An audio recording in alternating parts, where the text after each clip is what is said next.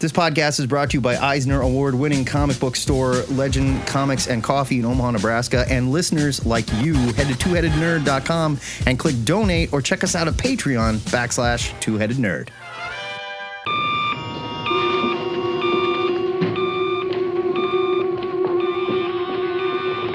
Yes? Ho, ho, ha, ha. Remember me, old chum? You jolly devil. Coming to you live from the Ziggurat at Omaha in caverns deep below the metro area. It is THN Cover to Cover for Saturday, February 19th, and my name is Matt Baum. And I am the Internet's Joe Patrick. Here's how it works. Every Saturday morning at 11 o'clock Central Time, Matt and I go live on our Facebook page and on Zoom to rep about the week's new comics, nerd news, movies, TV, and of course, the question of the week live with our listeners. I took my breath in the wrong spot, or else I would have been able to make through that whole thing. Okay. Yeah. This is a live show, just like Joey said, so we need you to play along. Jump into our Zoom. You can find the link at the top of our live stream on Facebook, or you can just join our Facebook chat. If you can't be here live, that's cool too. Leave us a message on the THN hotline at 402-819-4894 or send an MP3 to twoheadednerd@gmail.com. But before we open the phone lines and start talking to our only friend today, JD Gotta Catch, let's reset some of this week's nerd news, shall we? Sorry. Nerd news. I assume you said nerd news. Very Sorry. profesh. Nerd news. All right, just a heads up before we begin, you can expect some real talk about recent nerdy TV and movies. Probably no movies, but definitely television like Star Trek Discovery, the Peacemaker finale. There are some other shows. If there are other things that come up, we will let you know in advance. But for those two things, probably expect some spoilers. Also, we've got that new Doctor Strange in the Multiverse of Madness trailer. We need to talk about whether or not that was Professor X in there. Everybody is wrong about everything that they are saying. Nobody is wrong about anything. That's the thing. No, That's they're the all rub. wrong. From Big Two Crossover Desk, JLA Avengers returns for a great cause, but you'd better pre-order this one. After years of unavailability, JLA Avengers is getting a new printing courtesy of the Hero Initiative in honor of legendary creator and artist of the project, George Perez, who was recently diagnosed with terminal cancer. Marvel and DC partnered with Perez, who is also a founding member of the Hero Initiative, for this very limited printing of only 7,000 copies that'll hit comic shops next month. Matt, how great is this? And also, as I recall, you were not a fan of this series when it originally hit the stands. I was not. I did not care about this series. With that said, George Perez is an amazing person. He's a founding member of the Hero Initiative. For those of you who don't know what the Hero Initiative is, they are a group, they're a charitable group that helps creators in need. Creators that are sick, creators that have been injured, creators that are just getting older and need help. It's a very good thing. I donate personally to the Hero Initiative. I think this is amazing. Marvel and DC do not get along. We know that. They're big, separate, big two, constantly, like fighting each other for market dominance. I think it is so cool that they are willing to put out something special like this. It is a very limited run, which makes it seem even more special. And I'm sure they'll do something else. Maybe this is just like a first pressing or something to get everybody riled up, because they can't just do 7,000. I want to talk about that. Yeah, right. I'll let you finish your thought, but yeah, I do want to touch on that. They can't just do 7,000, right? Talk about it. It's not enough, right? No, it's not enough. The original JLA Avengers was slated to come out in the mid '80s. Perez had worked on both titles at some point in the late 70s, early 80s. And it was supposed to come together, and for whatever reason, it didn't. Very famously, Rob Liefeld, I believe, bought all of the existing original art for the project. I didn't know that. Yeah. Wow. DC came together in 2003. DC and Marvel rather came together in 2003 and released it as a prestige format, 4-issue miniseries. For those of you that don't understand or don't remember what prestige format is, it's what they did back in the day, where it was like very nice. It's like glue bound, kind of square bound. Yeah. Comics. They were still comics, but they had like a spine. Yeah. And if you read them, you destroyed them. No. If you read them like a maniac, you destroyed them. Like you held them open too long, you close it. It's a little bit of bend, and the spine obviously shows, Whatever. And they released an Absolute edition. It did come out in trade and in an Absolute edition slipcase hardcover from DC, which sells for something stupid right now. Astronomical. On eBay. I have a copy and I love it. I'll rub it in. The Absolute edition came with a companion book that was a whole slew, a separate book full of supplemental material. This new printing will have a lot of that supplemental material in it. Why only 7,000? It's been out of print for years. Why years only 7,000? And they're going to do more, right? I don't know. We don't know more. We don't know that. They've got.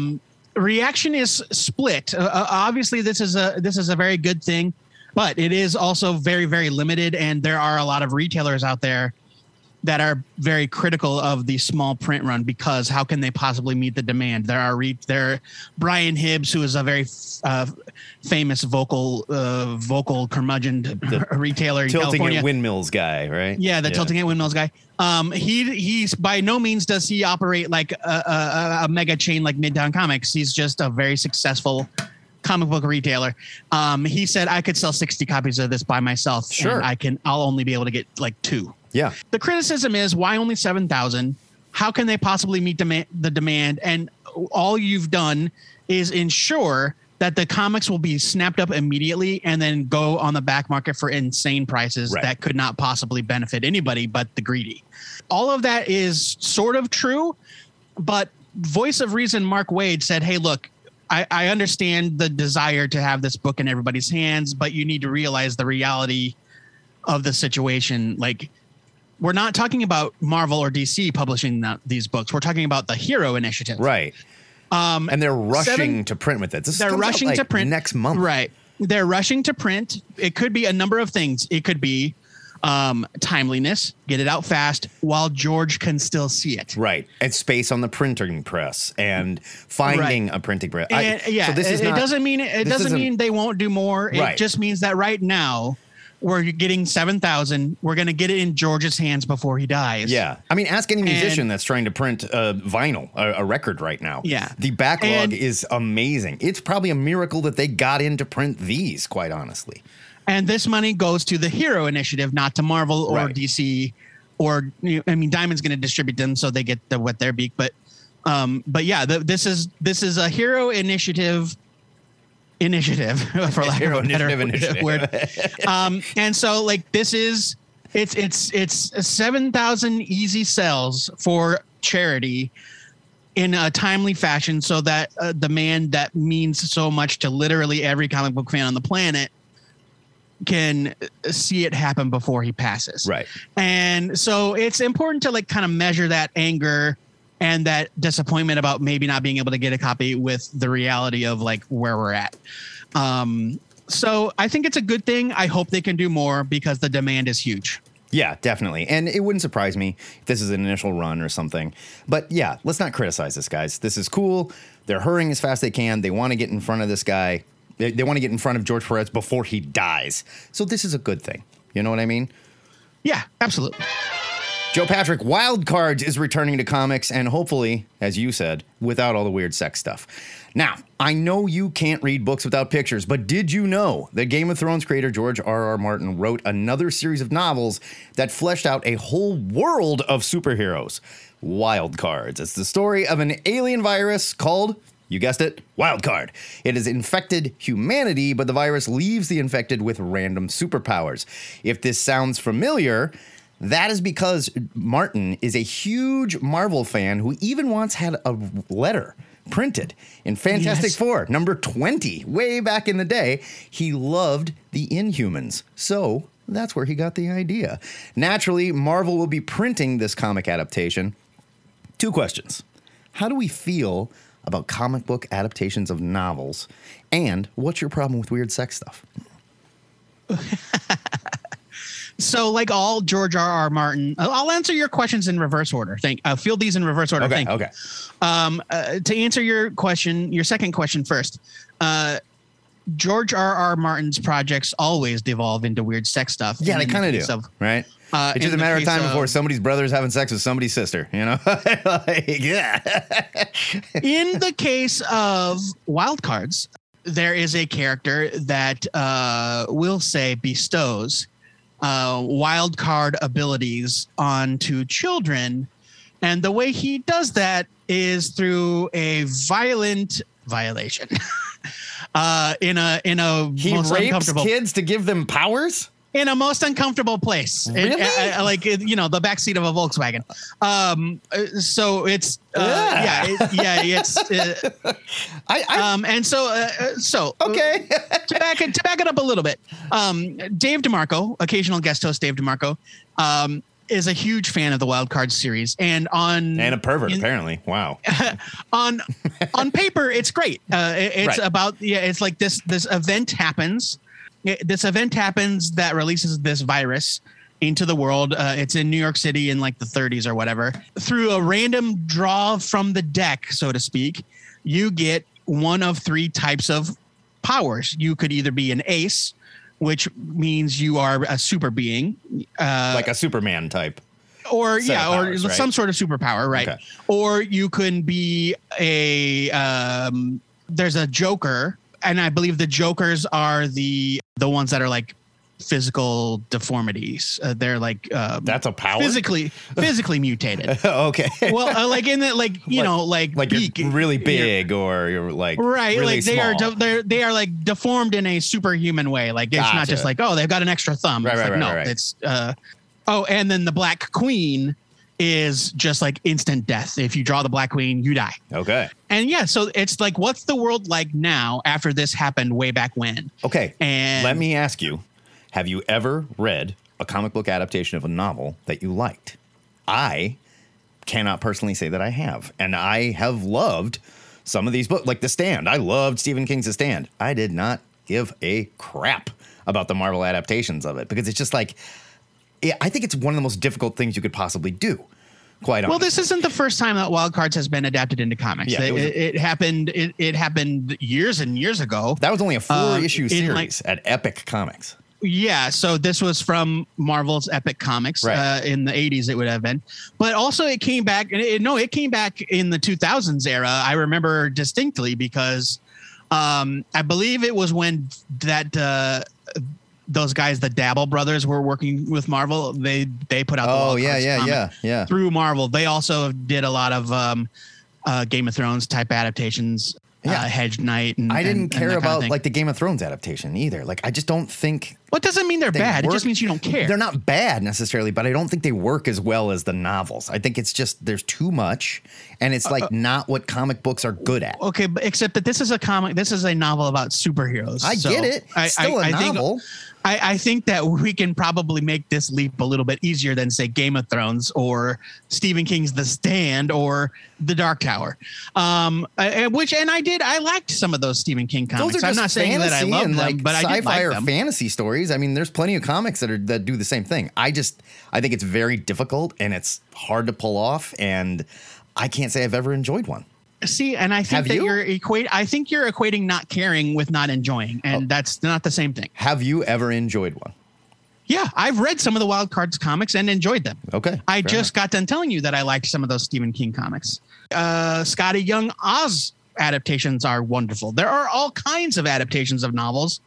And it's not just as simple as like, here is this very famous thing that everyone's heard of, and now we're going to make a comic book.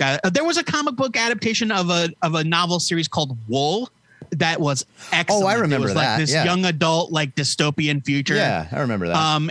And it's great. It's so great. So yeah, it's yes, absolutely. I think that there can be comic book adaptations of novels. How many Star Wars novels have been adapted into comics? Like, yes, it can be done. Super It's stripped down. I'd rather read the novel.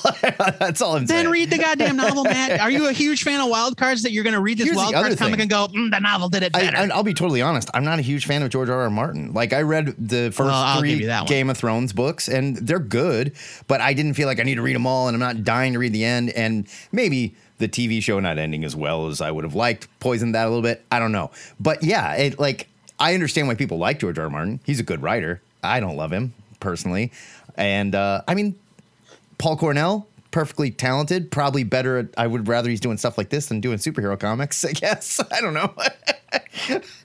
Yeah, I mean, but he's not writing it, Matt. Like, He's adapting it. Paul Cornell is writing it. He's adapting Paul it. Cornell is adapting it. And also, this is going to be what they're calling this a comprehensive adaptation, which I feel like is something they've never really done. Like, they've done things here and there, but I think that this is going to be like a story that kind of adapts the broad strokes of the entire run, which is hopefully minus the butt. We'll see. But Mike Hawthorne's going to do the art. I love Mike Hawthorne. Hawthorne's really good. Yeah, I mean, I have no reason to think that this won't be good. And I don't think that just because it got its origins as a novel, it makes it any less valid as a comic than something that got its origins as a movie or a TV show. Fair enough. Tom King's got a new project coming from Black Label called Danger Street. Writer Tom King continues his Black Label reimagining of DC with a new series that leaps right out of the pages of Check's Notes. Carmine Infantino's DC first issue special. If you've never heard of the series, that's because it was only around for a year, and it stars some lesser famous Kirby creations. I'm not even sure they were all Kirby. Yeah, they not all of them. They weren't all Kirby. No. But Atlas, the Dingbats of Danger Street, the Green Team, Lady Cop.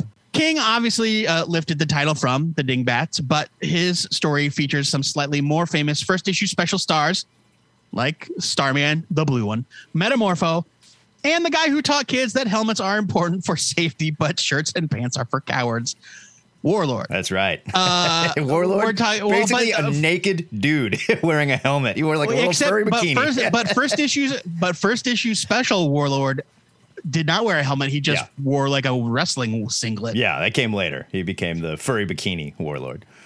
Now, Matt, we're 50-50 on Tom King these days, but how excited should we be for the return of Warlord? I think this is, again, just like Human Target, which we're both really enjoying. I think this is a perfect story for Tom King. Yes, I agree. No 100%. One's going to get upset if he messes around with Warlord, Mikhail, Starman, and Metamorpho. Now, I do love Metamorpho, and I think Metamorpho has been done pretty dirty for a long time. But this is a perfect story for him. Jorge Fornes, who worked on Rorschach with him, is the artist. That guy is amazing. So, I don't know. I think this is perfect. I think it's going to be as good, if not as much fun as the Human Target. Their plan, by the way, is to summon Darkseid to Earth so they can defeat him. Solid plan. To prove to the Justice League that they should be in. What could go wrong? And I think that's the whole point, is that it's a really idiotic plan, because nothing screams let's fight Darkseid like recruiting the Green Team, teen billionaires. Yeah. To your cause. But yeah, it's like literally Lady Cop is gonna and there's preview art. Jorge Fornes. Wonderful. Incredible. Super talented. Don't hold the fact that he drew the Rorschach comic against him. It's he's a phenomenal talent. The Rorschach comic didn't look bad. Sure didn't look bad. No, not at all. I think that I agree that this is a perfect place for Tom King to take these kind of lesser, certainly lesser known, less beloved characters. Obviously most DC fans know Metamorpho. A lot of us know Warlord, but nobody gives a shit about the Dingbats of Danger Street. Nobody, not one person. I don't even think the person that created the Dingbats of Danger Street cares about. They're going to show up, right? They've got to show up, right? Yeah, they were in the preview art. There was a slide of preview art that was like the Dingbats. Oh boy. But yeah, I mean, Mikhail Tomas, the Starman is like my number one character from this idea, so they better do right by him, but it's Black Label, so whatever. I think I agree. I think this is a perfect kind of blue sky, evergreen, marquee, whatever.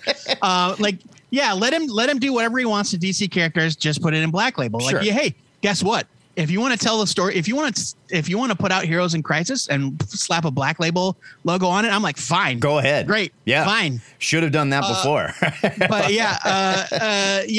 But no, I agree. I think that this is the right place for this kind of project. I do think part of me is I'm a little bit torn because his Supergirl just ended this week. I loved it. I loved it. Yes, I know he's capable of telling excellent stories within the confines of the DC universe. Sure. I also want him to be able to tell the story he wants, but I also don't want him to shit on anything that I love. So it's tough. So I don't know. I don't think that everything he does should be Black Label, but for something like this, for something like Human Target, which is clearly only continuity adjacent, Right. Yes. Should Strange Adventures have been Black Label? I don't know. I mean, it does kind of do some tough stuff to Adam Strange, but like I really at liked the end it. of the day, yes, and I loved it too. But do I have this deep-seated? Yeah. Am I so protective of Adam Strange's continuity that I'm mad about anything? How that happened? important No, is it? I mean, come on. not like I was. Not like I cared about Mr. Miracle. Certainly. Sure. But yeah, no, I think that this sounds good. The art will be glorious. Oh, yeah. Form of a summer blockbuster. This week, DC announced Zan and Jaina, the Wonder Twins, will make the jump to the big screen with Black Adam writer Adam Stickle writing and directing. Joe, we both loved Mark Russell's take on Wonder Twins in the comics. Are you hoping for a darker, grittier take on the twins in the movie? No, certainly not. No, of course not. That was the joke. I mean, but thank you for playing. Oh, well, why? Because the guy wrote Black Adam? He's like probably one of 10 writers of the Black Adam. No, but he's also worked on Twilight, The Maze Runner, and The Fault in Our Stars, which are all young adult, very tragic stories. So. Yes, but I think the key is that they're all young adult stories, which means like the guy has just so happened to pick a bunch of downers, but like, yeah, I mean, if the guy likes the Wonder Twins, then great. But we literally know nothing about it other than the fact that it is A, the Wonder Twins, and B, this guy's name. There is no indication that they are going to adapt Mark Russell and Stephen Byrne's run. I hope they do, or I hope it's that version of them. Yeah. Otherwise, why bother? Like, what version of the Wonder Twins are you going to give us that's going to be any better than that? Right. And if Gleek doesn't show up, I'm out. we can all agree that Zan's powers are awesome, and Jaina's powers are awesome, and Zan's powers don't make any sense at all, right? Jaina turns into an animal, and Zan is supposed to turn into like water of some kind, but sometimes he was a bucket of water or a fire hydrant spraying water. Well, I mean, I'll agree that the logistics don't make sense. Like, where does the bucket come from? Right. Like, what part of Zan becomes the bucket? And if you could do that, why not just turn into a tank? You know, like, what are you doing, dude? Yeah, but like he could turn into a blizzard. He could turn into a typhoon. Like, yeah, I mean, I'd say that if used properly, both of their powers are very impressive. Fair enough. I do think that Super Friends, like, where's the bucket come from? Like, come on. All right, that's enough of this crap. Let's set up a question of the week for these kids, and then open the phone lines and talk to our buddies. All right, this week's question was submitted by Franco American Cirillo. We'll see if he's got a different nickname this week. It still says Franco American in the Zoom chat, but we'll give him a chance to update it if he wants to. What is your personal golden age of comics? We all know the different historical ages that comics fall into, but what is the era of comics that made you? The era that defines what comic books are for you. Pardon me, I emphasized that incorrectly. The era of comics that defines what comic books are for you. There we go. And what superheroes are for you. So yeah, your own personal golden age of comics. I love it. JD got a catch. Good morning, and how are you, sir? Good morning. So I'll move on to the question of the week. This is a hard one for me because I have a little anxiety about it. Okay. I have a little imposter syndrome when it comes to being a comic book nerd because, I mean, I started reading in the early 90s, I think. I mean, like when I was in 5th grade, whenever that was. So that would have been actually late 80s. God, you kids are so cute. I love it. You know, I read through high school, so like the Jim Lee era of X-Men and stuff like that was really big for me. Sure. But then I dropped off for a long time. So when I look at the books that are most impactful on me and make, you know, like that I kind of hang my identity on, they're all late 90s, early 2000s. Yeah. Things like Invisibles, Planetary. Sure. I know Hellboy started in like 91, or 93, but the heyday of Hellboy, you know, when we started getting BPRD and things like that. Oh yeah. Maybe even before that, Dark Horse Presents. I remember when I met Hellboy and was just like, right. What is this? yeah. But and then also, for the Marvel books, things like this is further into the 2000s, but Captain Britain and the MI13. Yeah, man. And then also for me, I mean, a big formative era is whenever Comixology and Marvel Unlimited came out, when digital came out. Yeah. Because I was buying like maybe 2 trades every 6 months, back before digital. And now, I mean, I saw in your news, did you guys talk about the Comixology Amazon thing? I'm glad you brought that up. We didn't. We kind of were waiting for somebody who might use it to bring it up. Yeah. Oh yeah, I'm a big Comixology guy. I'm not a big Comixology guy, but after everybody, so for those of you who don't know, Amazon kind of wiped Comixology from the earth and just sort of ate it. And now that's not true. Now all the comics are like in Amazon though, like and on Comixology. Right? Oh, and the app but the old Comixology app doesn't work anymore. Yeah, is what I've heard. The app is totally gone. Right? No, that's not true. I was just on the app this morning. What's everybody screaming about then? Maybe I don't understand. Well, the app updated for one. It completely overhauled. It's got a completely new UI. Yeah. It looks more like Amazon now, though, right? Or like it does. Kindle? It looks a little bit more like the Amazon Kindle app. Right. It's got a similar layout. They did shit on iOS guys. Yeah. Big time. But they did that. But they did that way back too. I mean, iOS users on Comixology have almost always had to go through. Once Amazon bought Comixology, I think 5 years ago, you always had to go through Amazon to pay. Yeah, and that I found it like almost impenetrable. Like I'd be looking for like, all right, I'm going to check this out on Comixology, and then you'd have to like go backwards through Amazon. Yeah, and I'm like, well, wait a minute, what am I doing? Do I download it here? I have never had any trouble finding anything on Comixology. I'm not saying finding it. I'm paying. saying paying for it. No, I have never had any trouble paying. Like I have an Apple iPad and an iPhone, and I have never had any trouble. Good for you, buddy. My account but it could be that my Comixology account has been linked to my Amazon account for years. Maybe mine too. And but it's like paying for something with PayPal. It's just like it redirects you for a second and then it takes you right back. See, mine was not. Mine would take me to Amazon every time. And I was like, no, I mean, I think people are just, I mean, and I want to talk to you guys about it too, because I saw like some people are having a ton of trouble with it. Patton Oswalt had a long. I'm curious. I'm interested to hear that you're not. I didn't have any problem. The only problem I had is now all of my comics are available through my Kindle library, and I share my Kindle library with my wife, and so she now knows how many comics I've bought. Fair enough. Yeah. And it's not good. That's a tough one. That's tough. But I mean, the other night, the converse of that is now any Comixology comic you buy, if you share a Kindle library with someone, they can now read your comics. You can share your comics with your family through Kindle. Oh, that's kind of neat, I guess. Which is great, because that's been one of the things I've had the biggest problem with digital is not being able to loan comics to people. Yeah. But my entire family are all Kindle users, so that's the nice part about that. So I don't know why the UI I find the UI a bit cleaner. One of the new things in the new app is you can now subscribe through the app to series, which you used to only be able to do on the desktop. Oh, I didn't know that. Yeah. Really? Yeah. You used to only be able to like follow or subscribe to a series. Now the annoying thing that they I think are trying to work out is now if you are subscribed to a series, now it treats it like an Amazon pre-order.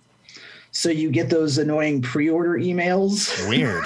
God, that's weird. Well, so like every month, it's going to be like your pre-order of Nightwing 89 is about to ship. Oh yeah, my Saga emails are annoying because it's like your Amazon pre-order is about to arrive, and I'm like, what the did I order on Amazon? I don't get why it's so hard to do this right though. Like Marvel and DC have great apps. Just do that. Well, just but they're not. that. But they're not point of purchase apps. They're Yeah, yeah. digital You're libraries. not I suppose buying that's true. comics. I mean, you used to. Well, that's the thing is, even when Marvel was selling comics through their app, they eventually moved that over to Comixology. Right. Yeah.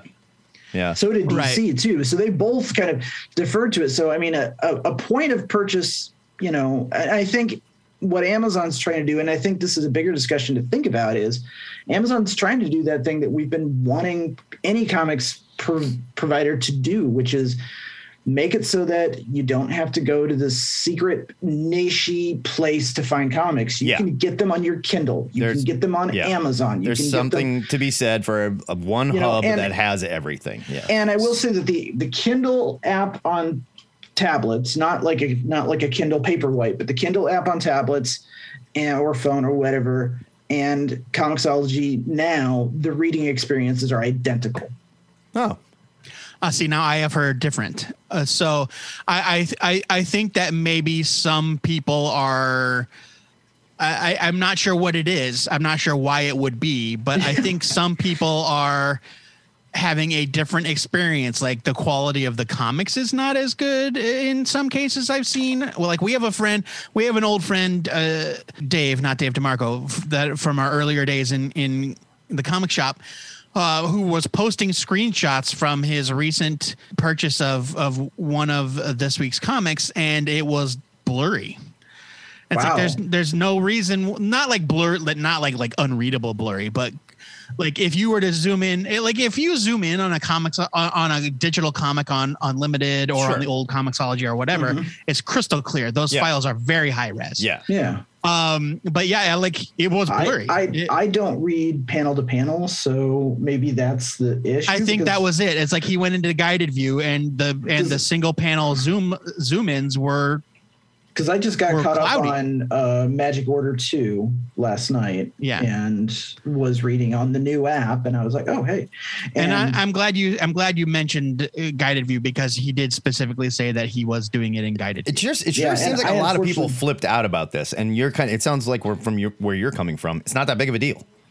It's not. I mean, and I don't know. Maybe I'm an Amazon apologist. I don't know. I mean, you're a plant. Amazon, you're a plant, aren't you? Bezos sent you. I think that I think Bezos isn't attached with Amazon anymore. Oh, that's what he wants you to believe. Yeah, he's living on the Amazon. Storm is coming, JD. I'll tell you what. The people know. So I think that it depends on what you're using it for. I think if you already know what you're getting, if you already have these books ordered, sure.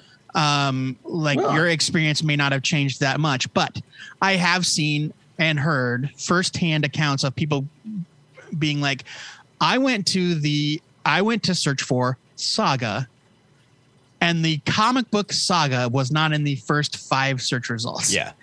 And so that's bullshit, because I searched, because I bought my wife the first 3 issues of Eat the Rich, because she saw it on a TikTok and was interested in it.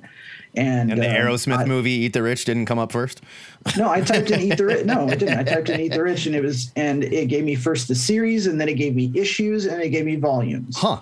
Interesting. Yeah, I mean, and so maybe they fixed something too. I don't know. Or maybe there's a push. Or maybe Amazon search works on an algorithm in a way that's something dedicated, like Comixology. Well, I can actually speak to that. There's a company called Elastic Press that works with the company that I work for that built their search function. And yes, they may have had to tweak something, gone into Elastic Press and said, okay, people are freaking out about the comics. Fix it. Uncheck that box. Check this one. Something like that. Yeah. So I mean, I don't know. I've heard mixed things. I'm glad to hear that the sky is not falling. Yeah. And even my friend that said that about Saga, he's like, look, it's not bad. And they're constantly like fixes are incoming. Sure. Like there are things that I wish they didn't do.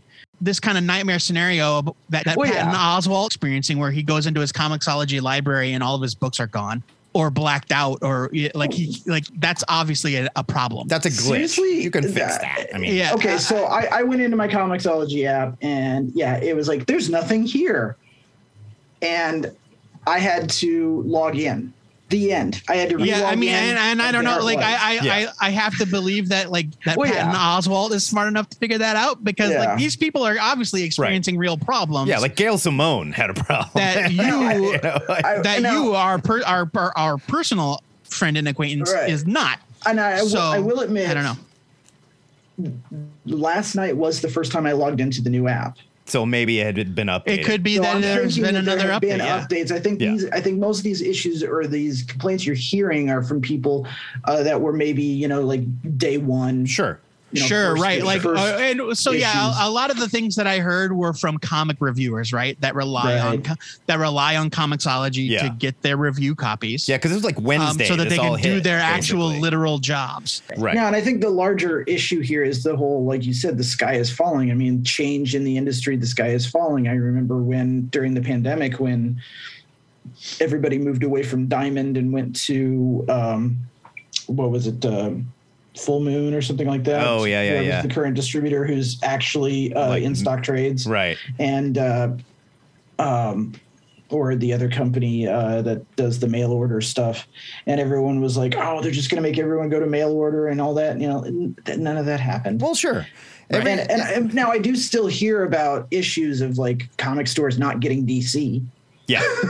Yeah, DC is still kind of a mess with shipping from what I understand. But I mean, last week I heard of a store in Little Rock that like hadn't gotten DC in 2 weeks. Yeah. I'm like, oh damn. There's still issues there. I think they're switching over to Penguin like now because they've had so many problems. But like, I know Marvel went to their book publisher. Yeah.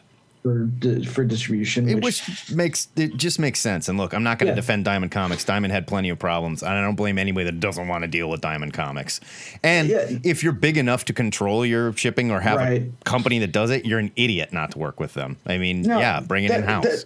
And speaking of book publishers and comic publishers, that's another thing. One of my minor nitpicks with the Kindle Comixology synthesis is in your Kindle library you can't sort between regular comics and books, also like comics and regular books, so they're all together.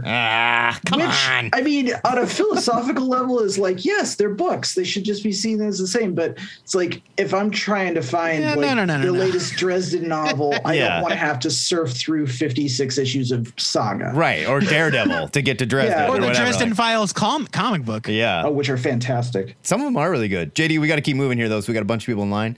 Good to talk to you guys later. Thank you for the Comixology report. Thanks for the report. Appreciate that. And of course, and like I'm sure it was rocky at first, so they move everything over, and they're gonna fix that stuff. Settle down, it'll be okay. Brian, how are we doing today, sir? Good, guys. How you doing?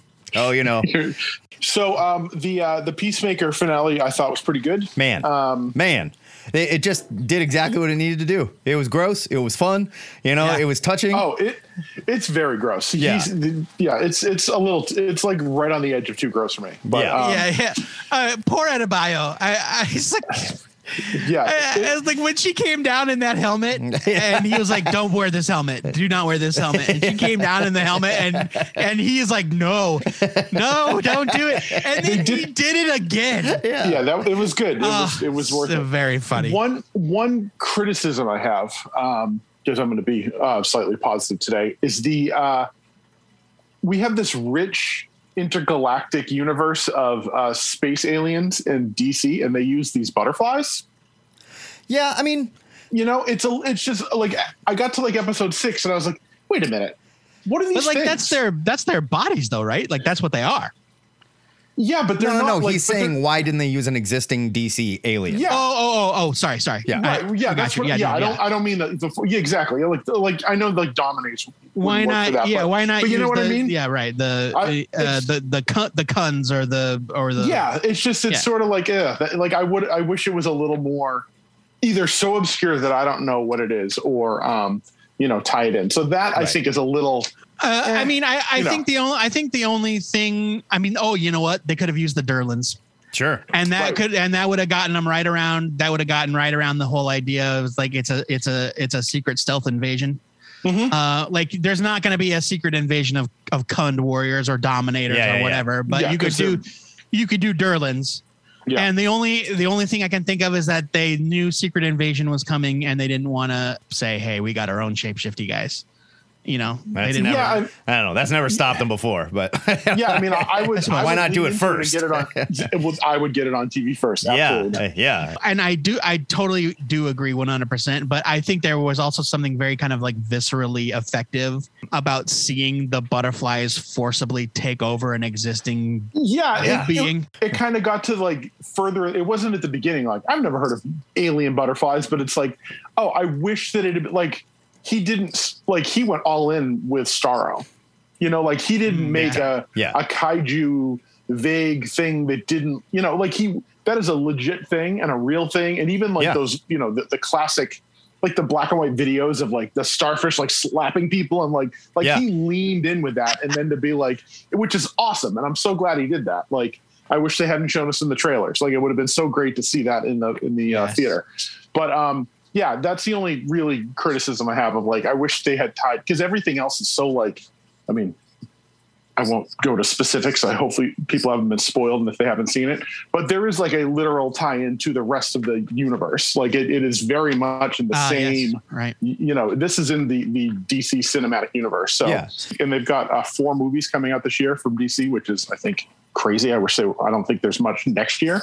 So let's maybe push Aquaman. But, well, I think two of them. Well, Batgirl is coming to HBO, which, I mean, it's still a movie, but and then Wonder Twins is also coming to HBO. What? I thought Batgirl got promoted to movie. Oh, I mean, it is a feature length film, but I think it's just being released on HBO Max. Well, you know, I don't have to leave my house, so that's great. I love watching from home, for real. So one thing about the novel adaptations is that I agree with Matt that I think that there's something to the translation of the expressive prose to comic panels, and I think that it's like Stephen King weaves this whole world with his stories, and then all of a sudden it's like silent panels of a guy on a horse. Yeah. You know, like and then the only solution for that is caption boxes. And it's like a ton of exposition, a ton of captions. And I don't think for the most part it works. I think there are some things that can, but I think it feels like this is a lot of work to put something, and, you know, and it's that impossible thing where it's not going to match most people's image of what's in their heads. I'll take it further. It's not going to be better. It's just not. It's not going to be better. Like novels, especially, it's hard enough to make a movie out of them, let alone a comic book. And most movie adaptations are not good. Right. So, you know, it's very, very difficult. Yeah. Outside of like Harry Potter and I mean, Dune. They did a really good job on Dune, but we got another movie. They could screw it up. I don't know. We'll see. Yeah, I mean, they did 3.5 hours. It's very difficult to adapt that stuff, and I just think novels to comics it's never nailed it for me. It just never has. When I know that I've heard of this series before, this book series, but I know that I've never read a page of it. But I was envisioning like that Starship Troopers weird sci-fi thing, you know, like that type of, like, it's now, but like a little different, like, you know, that edge of the future kind of stuff. Yeah. And so right. it's like the fields and fighting in their battle, the Hunger Games, like that sort of thing, where it's like the Hunger Games is not the distant future. It's like, you're not wrong, Brian. It just might be kind of in reverse, because like it's this period of time where it's like, this is 20th century Earth. It's America. The bomb goes off, or the virus is released in New York City over the skies of New York City. And so it's like early 20th century America. And so there's gangsters and like balloon busters and, you know, all kinds of like historical type characters that we know. But then on the cover of this freaking comic book is a guy dressed like Oscar Wilde, like literally with like the floppy hat and the high collar and the flare and feathers and frill coming out of the hat. It's like, who is this? Who are you? Why are you dressed like this? why are you dressed like a 19th century dandy? Yeah, so it's like, okay, this is not to offend any of our dandy listeners, okay? No, certainly not. We have a huge percentage of dandy there's listeners. a THN Dandies fan page, actually. So. Yeah, it's but like so it's like this is a recognizable time period, but also like no, why? Yeah. It's just like, why is it like this? Yeah. Well, I am not going to read that comic. I'm good. I'm sure they'll have a fun. Yeah, you know what? We'll let you know if it's any good. Yeah. I thought the Tom King Jorge Fornes book sounds bizarrely interesting. Yeah. I did get through the Rorschach book. I don't think I think if it wasn't Rorschach, it would still be interesting. I don't really get, or at least parts of it. Like there's a lot of weird stuff in there. The whole like Frank Miller thing is so bizarre. Yeah. But the art's really, really nice. And I think the new, that, I don't know, what do they call it? Like the knuckleheads of Danger Street, or the Dandy Boys. I forget what it was. The Dandy. I think it's the Dandy Boys. The Dandy Boys. The of Dandy Danger Boys of Danger Street. That's a different book. You know what? I want that 12 issue. Let's do there it. you go. Yeah, no, I think that one, I mean, sure, let's do it. That's exactly where he should hang out with and all this is what books. you do with Warlord and Metamorpho. These are characters that probably look. I don't have any deep love for Warlord. I don't think I've ever read a Warlord book, but I don't know what you do with that character other than completely change him, like put him in a different outfit. We've read Warlord. We reviewed an issue of Warlord during a Cosmic Long Box. Yeah. There's a million of them. He was just in Young Justice for no reason. It's he was in Young Justice. Yeah, there's nothing that makes me turn the pages faster than Warlord on the page. I just say, all right, dude, like what a weirdo with that helmet and the song and like a pistol. Yeah. Like I don't. Yeah. Well, I mean, sword and a he's pistol. like he's a modern day, like he is an Earth pilot. He's a military pilot. Right. He's like a Flash Gordon kind of character, whose right? plane goes down and. He ends up being at this subterranean world. Like it's not Flash Gordon, but it's like city of the bowels of the middle of the earth. Yeah. Pellucidar, like the Edward Rice Burroughs stuff. Right? And he finds this like lost world at the center of the earth, and he gets trapped there. And so he's got his pistol, right? But also like nothing else because his plane's crashed. Where did he knows how to make bullets? Where'd the winged helmet come from? Yeah, well, I don't know. The wing helmet came later. I didn't read that. Make that. And if you can, it was probably gifted to him. I don't know. All right. I don't know. It it's doesn't nonsense. really. I don't really think it matters. But like first issue special is just this bizarre artifact, and I think if you want to plumb from that, if you think you can tell a fun story plumbing from that weird nonsense, then more power to you. And I think the idea of him them trying to use all of them. Yeah. Not leaning away from anybody. Like, I don't know if they would fit. Like, nope, they're all in there. And that is the thing that I think there's an important place for Lady Cop in this story. That's fun. My favorite part about the first issue special thing is, so Carmen Infantino, his brilliant idea was, well, nothing sells better than first issues. We all know that. So let's make a whole series of first issues. And everyone was like, okay. It's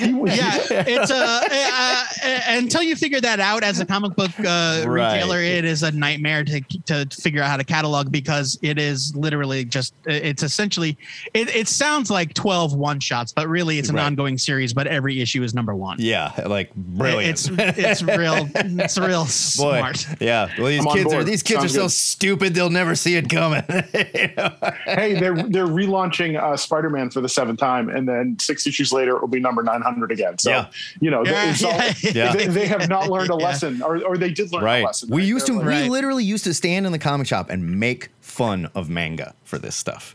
We would look at this and we'd be like, what is this? It's like number 744, chapter 1, part 8, and now guess what? Here we are.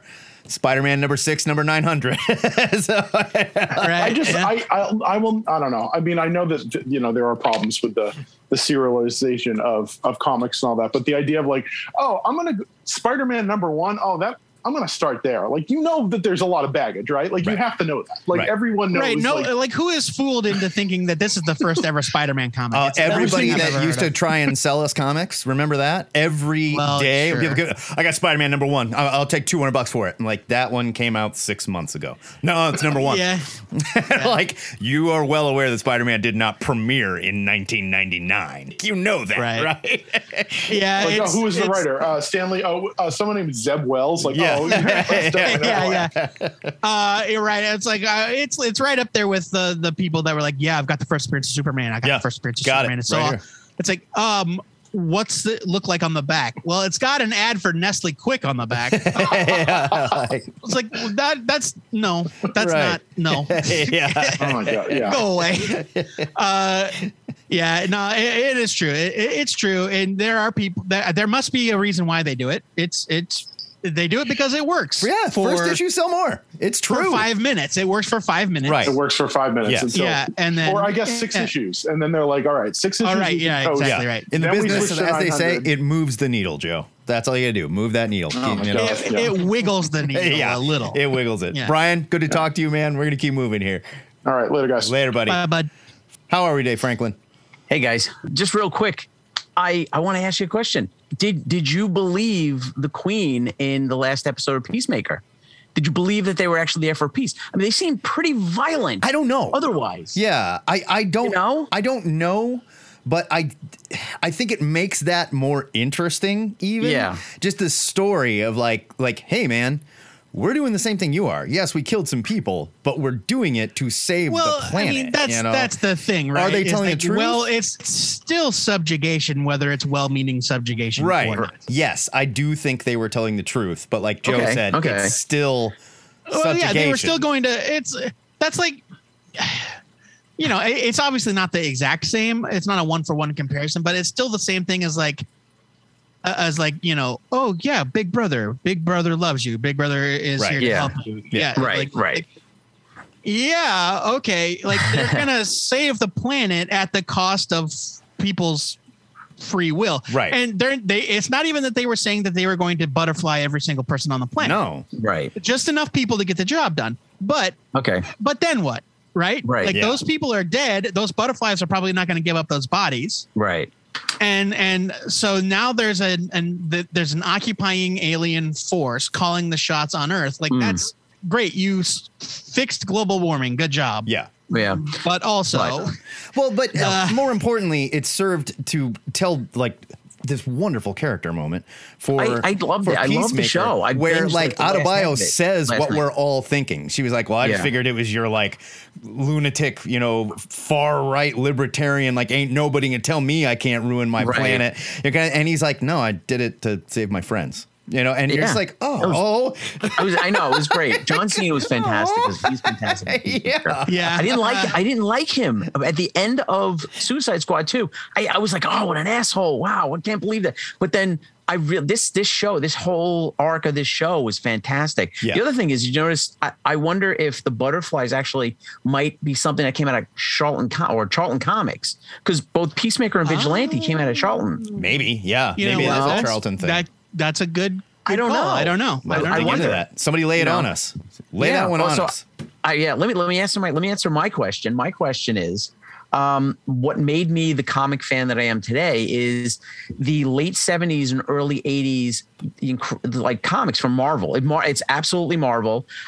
My dad used to read me Superman and Batman when I was a kid, but I wasn't like a super fan, but it was the late 70s Hulk and that early 80s X-Men. Nice. That cemented me as a comic book fan. Nice. And I have to say, like in 1985, and when George Perez did Crisis, that was it. That was like, all right, I am fully in.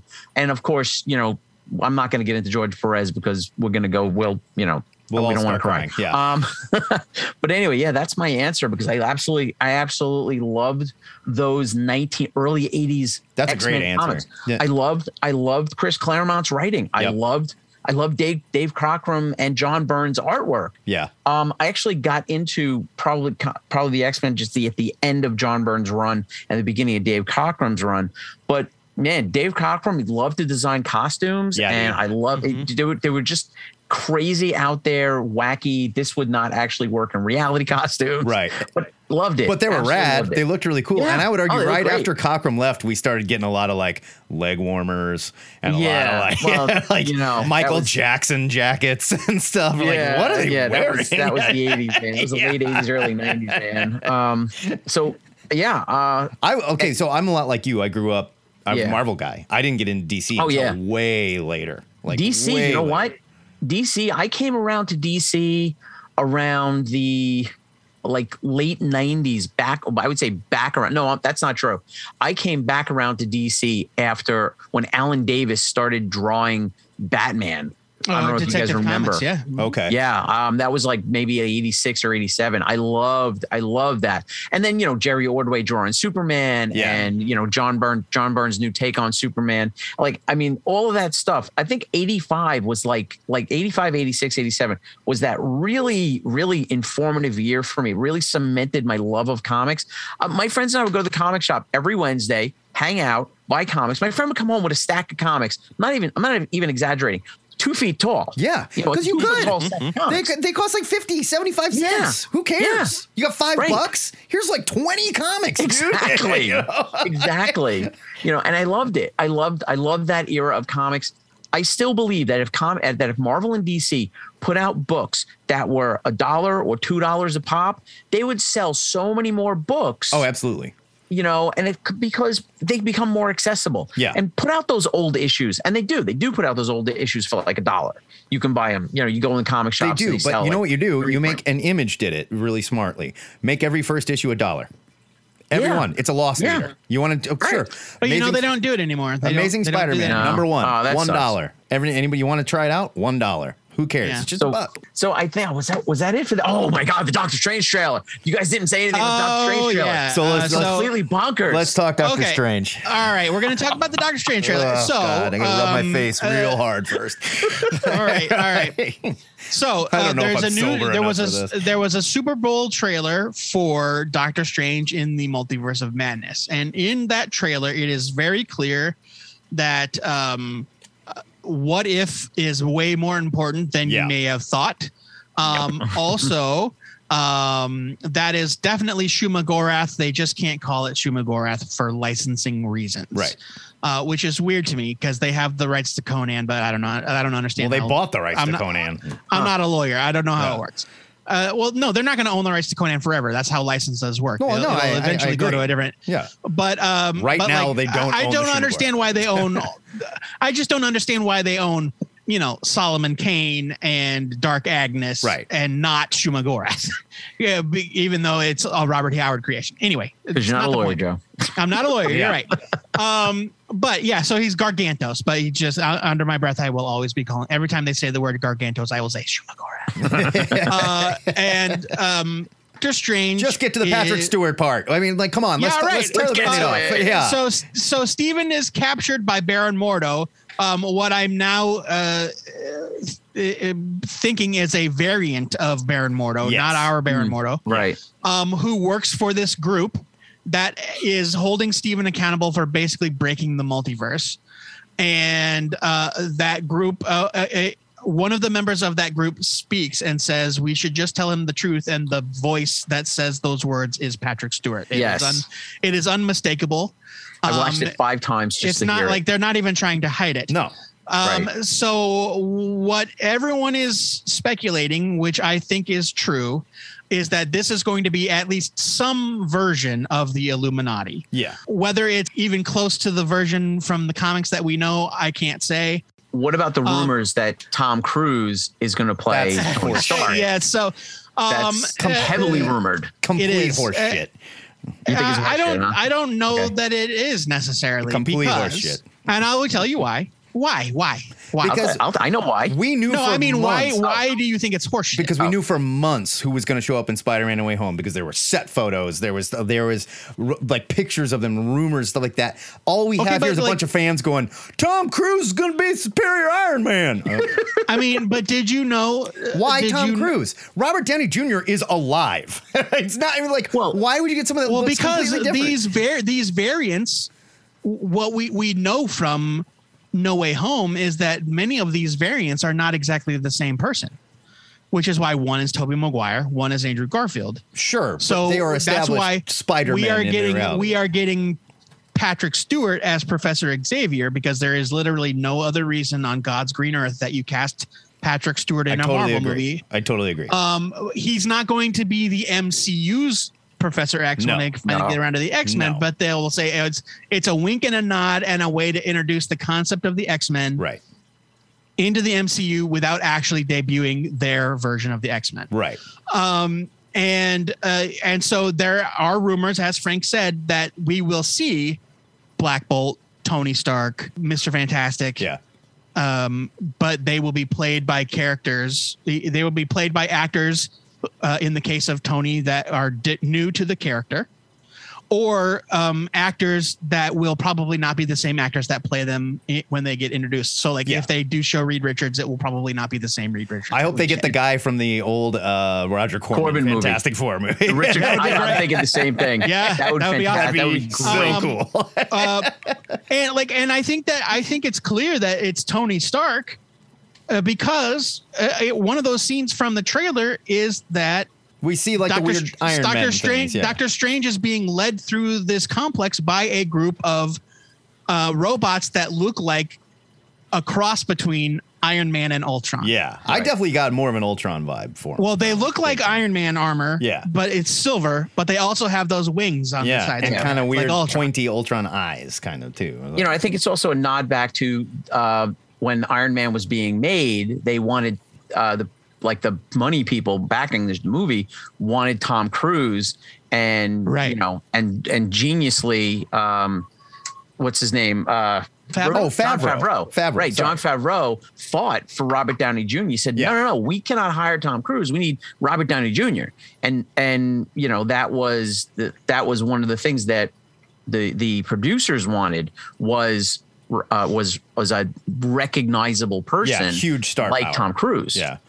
I don't think the MCU would have turned out. See, that's the you know, you mentioned that, that's the fun kind of twist on this that I think is super cool, is that we got a recognizable figure in Robert Downey Jr., but it's also somebody that could believably play this broken person. Right. Yes. Whereas if Tom Cruise had been that actor, it would have been a tougher pill to swallow, right? Yeah. So what I am hearing, a rumor that I'm hearing a lot, is that this is a version of Tony Stark where everything went right for him.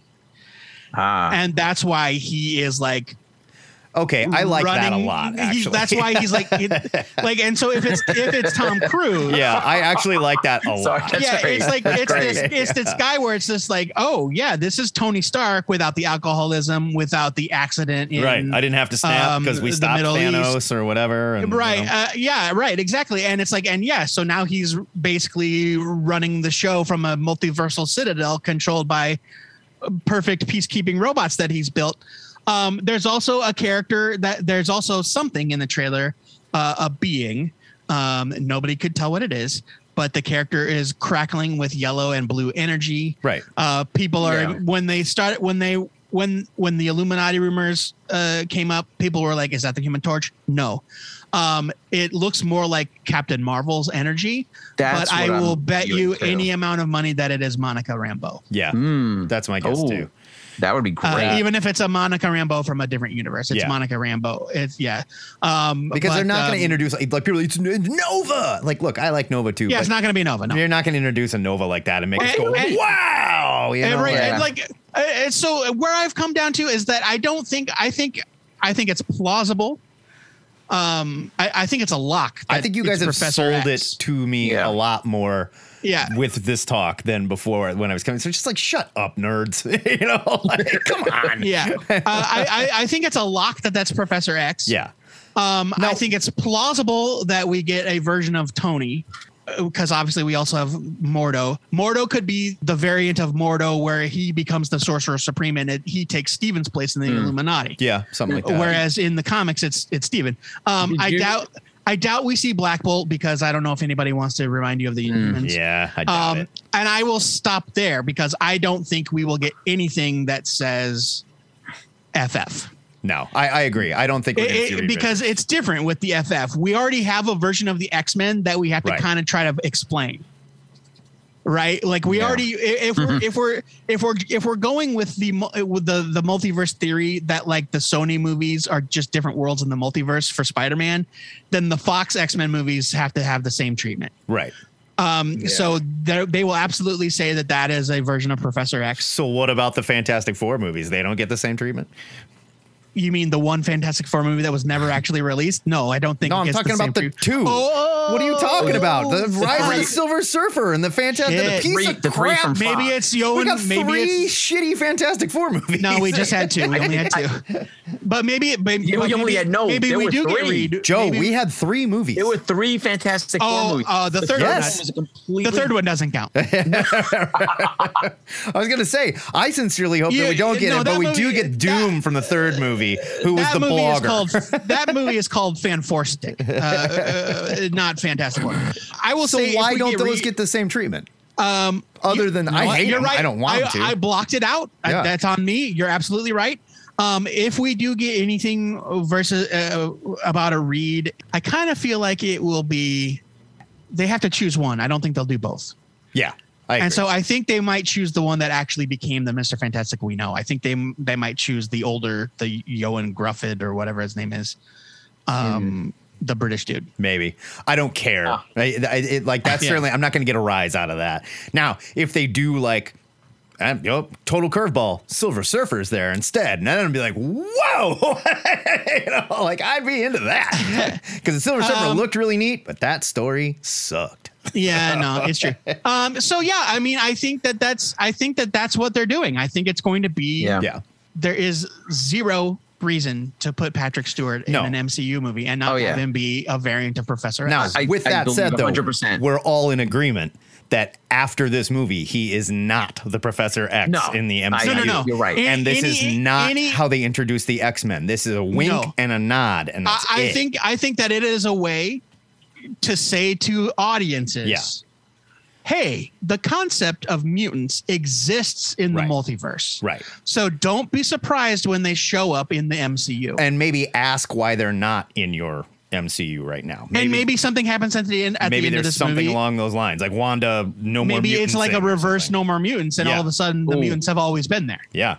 Wanda, Wanda, I think is the villain. Amazing. There's a house. There could be a serious House of M kind of tie-in there, and that would be one way to do it. And now I'm not saying that that's going to happen in this movie. Maybe it's building to something, but I do think I like what you're saying about the wink and the nod, and I think there will be a question as to if mutants aren't introduced here, why aren't they here? If we know they're there, right? And they're there. I think that this movie will be a way to introduce to pose the question, right, and prepare non-comic reading viewers. Yes, and I think that it will be I think like everything Marvel has done, that it will be a long game. Yeah, where they say, if at the end of the Doctor Strange 2 movie we don't get something that suddenly births mutants into the world, because I have been saying for a while now, I don't think it will be satisfying if all of a sudden mutants start to be born. Yeah, that's dumb. Yeah, and because you're not going to have a connection. You're not going to have a connection to Professor X that's just become Professor X and is just now starting to learn about that's no. We have to have what makes the X-Men cool is that he recruited these kids as children, right, and has helped kind of raise them. There's and train no way them, in hell where they're not going to introduce Wolverine and Cyclops. You got to go and you can't introduce a character like Wolverine that's just now become a mutant. That's just, his character doesn't allow it. No, I think the question will be, why are there no mutants in our reality? What happened? I think one of the only ways. I think one of the easiest ways, but one of the ways you can get mutants into the MCU is with a magical light switch. Sure. Or something happening in the multiverse. Or fixing something that was already broken you didn't know. Something along those lines. So yeah. I think that this is the start, whether it's an overt step like Wanda or the Illuminati or the multiverse collapsing or whatever. or like folding together, actually creating a new world where mutants exist or have always existed, whether it's that or whether it's just like the idea of saying, hey, mutants are a thing, get ready. Yeah. This is movie. This is that movie. Frank, we're going to keep rolling here. But All right. Good to talk to you, my man. Guys. Woo, we unpacked our feelings. Yeah, we did. Now, open letter to everybody on the internet that's like, there it is, Professor X is back. Hugh Jackman officially signed on as Wolverine. It's all happening. Like, no. They are not going to hire an 88-year-old man to play Professor X for the next 10 years. No, there will. When Marvel Studios gets around to doing an X-Men movie, it is. I guarantee you, it will be with an all-new cast of characters and familiar in the roles we know. Yeah, these will be new versions of the characters played by new actors. David Robbins, good morning, and how are you, sir? Good afternoon, gentlemen. How are you guys doing? It is afternoon now, isn't it? My bad. I answer the question of the week, and then I'm circling back to this Doctor Strange X-Men multiverse talk there. So I had some comics growing up, like in elementary school. I remember having a collection of like old Transformers and G.I. Joe books and stuff in the probably mid 80s.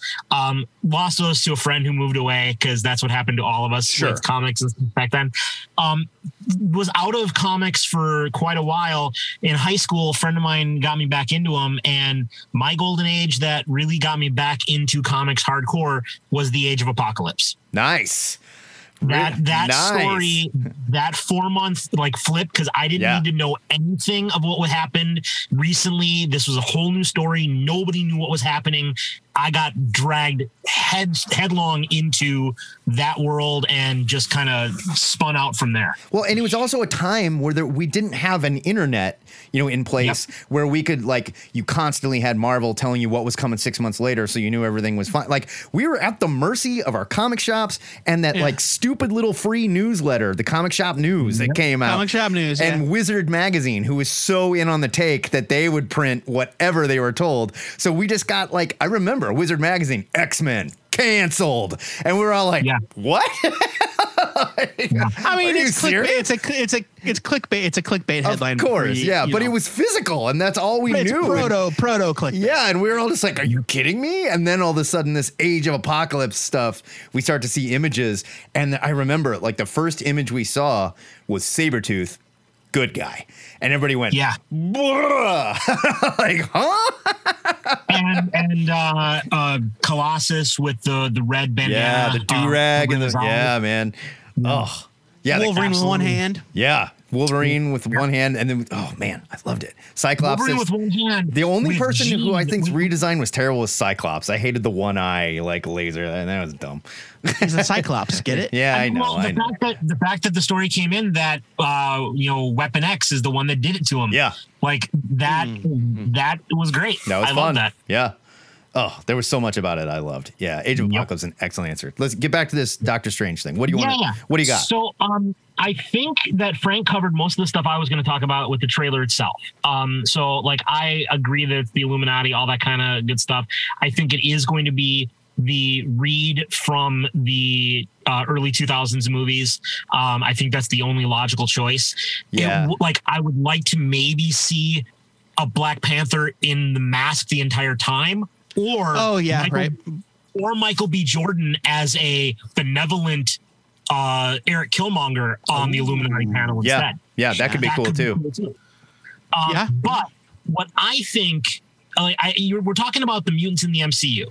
I think that you're absolutely right that this Xavier on the Illuminati Council is going to be a multiversal Xavier. And it could be the Xavier from the Fox X-Men movies that maybe has been in communication behind the scenes with the Charles Xavier that probably exists in the MCU, who has been teaching a small group of students because, mutants started rolling out, in the regular continuity, in the 616 continuity, over years. We had Apocalypse, and then we had Logan, and then we had Mr. Sinister, and then we had some in the 60s, and so on and so forth.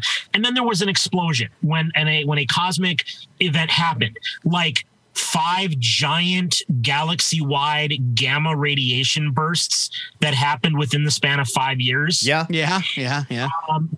That possibly would have triggered the X gene explosion. Right. And so while you're not wrong at all. Like in the comics. comics back in the day, there was maybe a handful of mutants in the Marvel universe.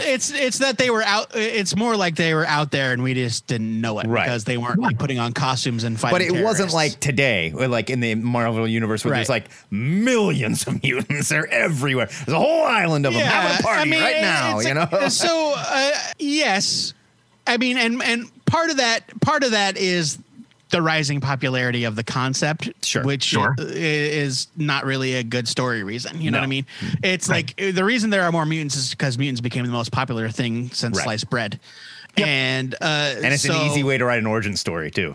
He was born that way. But I mean, like I kind of hate the idea that there isn't somewhere if mutants are out there hidden, which I'll buy.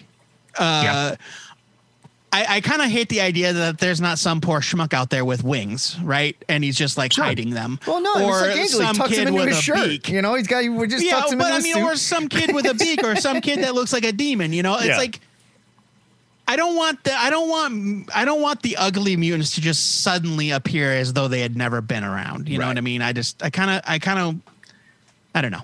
What they're going to do with vampires. I can appreciate that, but we had that story anyway that the ugly mutants were the Morlocks. Like they went into hiding when mutations occur. And we had Nightcrawler, who was a circus freak. Like all those things, we had those in the story based on the original origin. I think it's more that there was kind of an X gene. It just was mostly dormant. There were a handful that activated at puberty. And then when the original Thanos snap and then Hulk snap and Iron Man snap, a lot of dormant X genes got activated. Yeah, I do like that.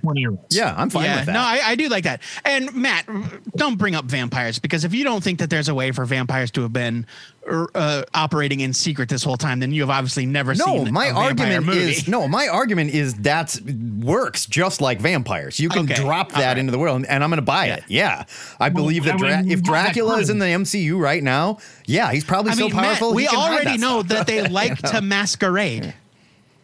We do, and you're talking to the right person for it. All right, I'm not even going to. No, we're not. But we already know that there is a Blade movie in production. Yeah. So we already know that vampires exist in the MCU. Absolutely. And I do think that we will see some vampy business in Moon Knight. I think we definitely will.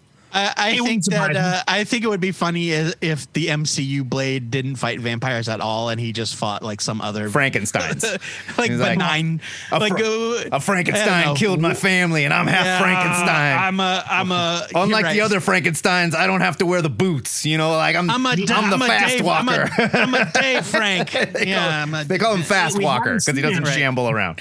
We haven't seen him, but we've already heard Blade. Yeah, so we have heard Blade. Yeah. Yeah, so in the one scene we've gotten in the MCU that deals with a magic sword. Right. Yep. So that's all I really want to talk about. That the finale, the last 3 episodes of Vox Machina dropped Thursday night into Friday morning, and they are excellent. I'm gonna watch it. I promise. Is this on Prime? Yes. What's this on? It's on Prime. Amazon Prime. Okay. But I swear to you, David, I left our conversation last week really excited to watch it, and then somewhere between last Saturday and today, my brain was just like, oh, let's just watch every episode of the After Party instead, or Murderville. Like I watched everything but. So I need to watch it. We will both get it done. Promise to everyone. We will get it both get it done. If you have 6 hours, you are going to get swallowed by the entire series, because now the entire season is there and you can stream it from start to end. Nice. Very good. Okay. That's all I got this week. Kind of short and sweet. David, have a good one. Well, David, thank you. Nice as to talk always. to you. And I promise that we'll get it this done. week I will make an effort to watch some of those Vox Machina. I'm gonna ask Michael Severe to unmute, because he's not a raise your hand kind of guy. I think we'll have to do the same with Dan. We'll have to do the same with Dan, because I don't think he knows how to. Yeah. He knows that he needs to do that. Michael, are you there? I know how to raise my hand. I'm just a passive refuse listener. to do it. He's a lurker.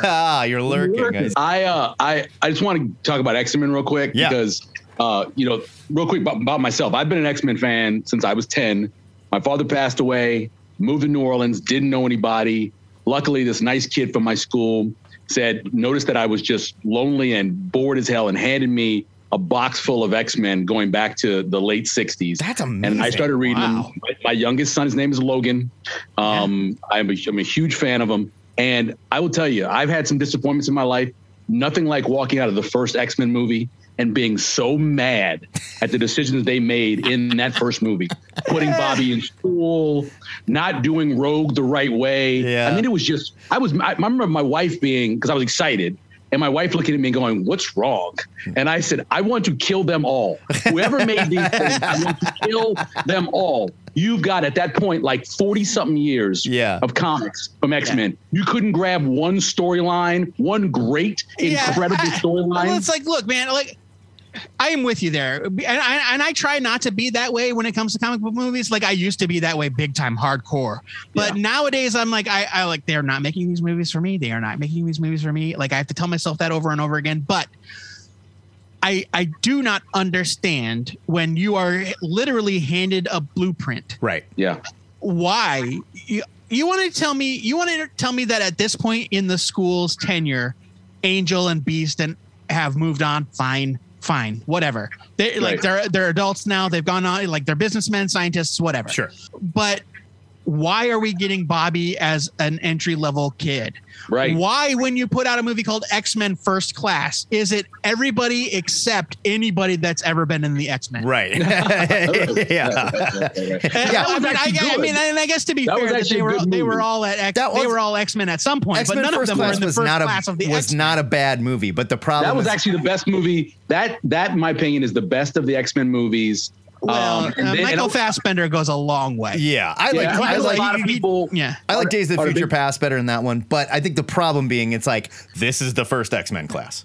Really? Right. It's Darwin is there.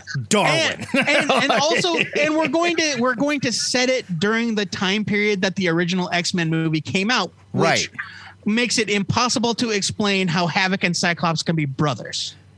Right. Yeah. Right. Like, what the? Why? Well, Days of Future Past messed everything up. Remember, it changed. Well, that's true. Yeah, you're right. I love Days of Future Past. I thought Days of Future Past was really good. I liked First Class only because I thought the Days of Future Past got lost in itself at some point. It definitely did. But here's the thing: there's so many things that happens in those first three movies that are silly. Like, for example, Professor X walks past Juggernaut.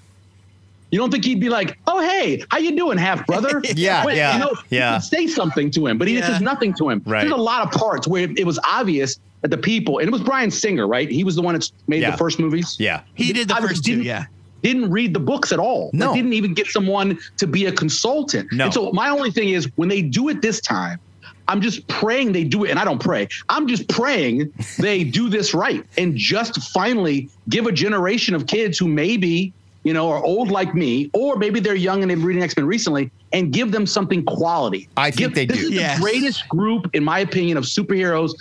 Freak the Justice League. I can't stand it. Who cares about the Justice League? The X-Men are the greatest group I love this take. of superheroes in the world because God forbid we have more than one, but yes. They look at all of us. Go off. They look at all of us. Yeah. And whether you're black or you're short, or you're too small, or you're green, or you're gay, or whatever. Matter. Yeah. And they treat you as an X-Men. That's what made it special. That's what made Star Trek special. It's the same thing. Absolutely. And to do it so poorly. And I'm about Wolverine Origins, I punched a hole in the wall. Yeah. I was so angry. Yeah. That movie sucks so bad. God. That movie sucks so bad. So bad. And that's why I don't understand the people that are like, you gotta be Jackman though, right? It's gotta be. Hugh Jackman's a perfect good actor. But those movies, do we have exactly one good Wolverine movie? One. And it was the very last one they made. Like, that's it. The rest is trash. I'm talking about Logan. Yeah. Logan's right. Not the Wolverine, right? No. Not the Wolverine. I'm talking about Logan. But I mean, like the Wolverine is like 3/4 of a good Wolverine movie, and 25% awful, god awful Wolverine versus a robot for no reason. Yeah. Okay. How about this? How about this? You make the Wolverine and you take the Yakuza storyline with his wife, and you just make that story. How good would that have been? That's all you need. Yeah, that's all they needed to do. Don't take pieces of it and try to make something else. It didn't make any sense. Right. It made zero sense the way they made the movie. I just want to do it right. I don't care who plays Wolverine. I think it'll be really hard to find somebody that looked and just had that kind of confidence that Jackman has. I think it'll be hard. They'll find it. I think that I think that if we look back at Hugh Jackman in 2000, when they came out and they were like, yes, we're going to cast stage actor, Australian, tall, handsome Hugh Jackman as Wolverine, comic fans were like, we're doing what? Yeah. We're doing what now? They hate everything though. Well, Yeah, no, but but I mean, even I was but like, that he's dude's also- 6'6". Yeah, Wolverine he's also is not- my height. He's 5'3". Wolverine is You know? Wolverine is short and scrappy and ugly, right? Not ugly, but he's scrappy. He's scruffy And- looking. Is he really 6'6"? Yeah. Hugh Jackman is tall. Hugh He's Jackman is a tall. I big, thought he was like tall 6'4". guy. Okay, that makes him one of the tallest actors in the history of Hollywood if he's 6'6". I He's didn't a realize he was that big. tall. Well, they make him bigger in Australia. That's just how they do it. Oh, okay. But They're him, not- my thing about it is he, because of the stage acting, he's incredibly athletic. Yeah. You know, he was Lynn Swan, Yeah. ballet dancer, and I thought that really helped. Just the way he moved as Wolverine. Yeah, I know he and wasn't I think short that, enough, but I think that he changed people's perception of Wolverine. Oh, sure. yeah. And I think that now is their chance to kind of reclaim the narrative, right, of the X-Men and do it in a more traditional way. Yeah. Right. I'm not saying that they need to I'm not saying I need to have a first class type movie with the original X-Men. In fact, I'd be thrilled if we got a movie where the original X-Men are adults now and they're teachers. Yeah. Yes. Students. Yeah. That's Totally. good enough. Yeah. And that's how you can have that movie and have it make sense that Wolverine is there, because Right. they're not going to give us an X-Men movie But without they Wolverine. have to get that. And I agree. The first X-Men movie, it does not hold up and it is not good. But I cannot deny that every time I see that scene where they go into the bar where Wolverine's in the cage fighting and that scene is good. he comes That's a good out scene. afterwards and he's talking to Rogue and the guy walks up with the shotgun. The first time those claws come out and it's like goosebumps. That was moment where, I went into that movie mad that it was Hugh Jackman. I wanted a short guy playing Wolverine, and that moment I went, never mind. And for me, I had a very similar reaction, and it wasn't when we first saw Wolverine, though I did like that. It was after Wolverine and Rogue are driving down the snowy road and they get attacked by Sabretooth. Oh, yeah. He goes through the windshield and he lands, and you see his claws go in, and then the cuts immediately heal. Yeah. And when that happened, blink and you'll miss it, healing factor, I was like, ha! Oh. And like every single like synapse in my body lit up. I was like, yes, okay, great. Yeah. And then it was all downhill from there. And then Tyler Mane opened his mouth, and we all went, Tyler Mane wanted me to scream for him, and I was like, oh. Do you think they'll ever retcon like the Rogue storyline? So I think that would be awesome. To I don't have know. her take those powers and deal with the emotional, and then have her be with the Brotherhood of Even Mutants, be brought over. Do you know who we have in the MCU that wasn't around when Rogue was introduced? Yeah, in the movies? Captain Marvel. Captain Marvel. Exactly. Right. I know. But she wasn't owned by anybody back then. By the way, I looked that up. She was not owned by anybody. They could have used her. Oh, sure. That was what people always tell me. They couldn't use her, but they could have used her. Yeah, they absolutely could have. I'm sure. So Marvel, when Marvel was divvying up their properties like pieces of pie to save themselves from bankruptcy, they kind of went out in like families, right? So that's why we had one person got Spider-Man, like Sony got Spider-Man and all his related characters. Fox got the X-Men and the Fantastic Four and whomever else. And then we got like one group that got Punisher, one group that got Daredevil, whatever.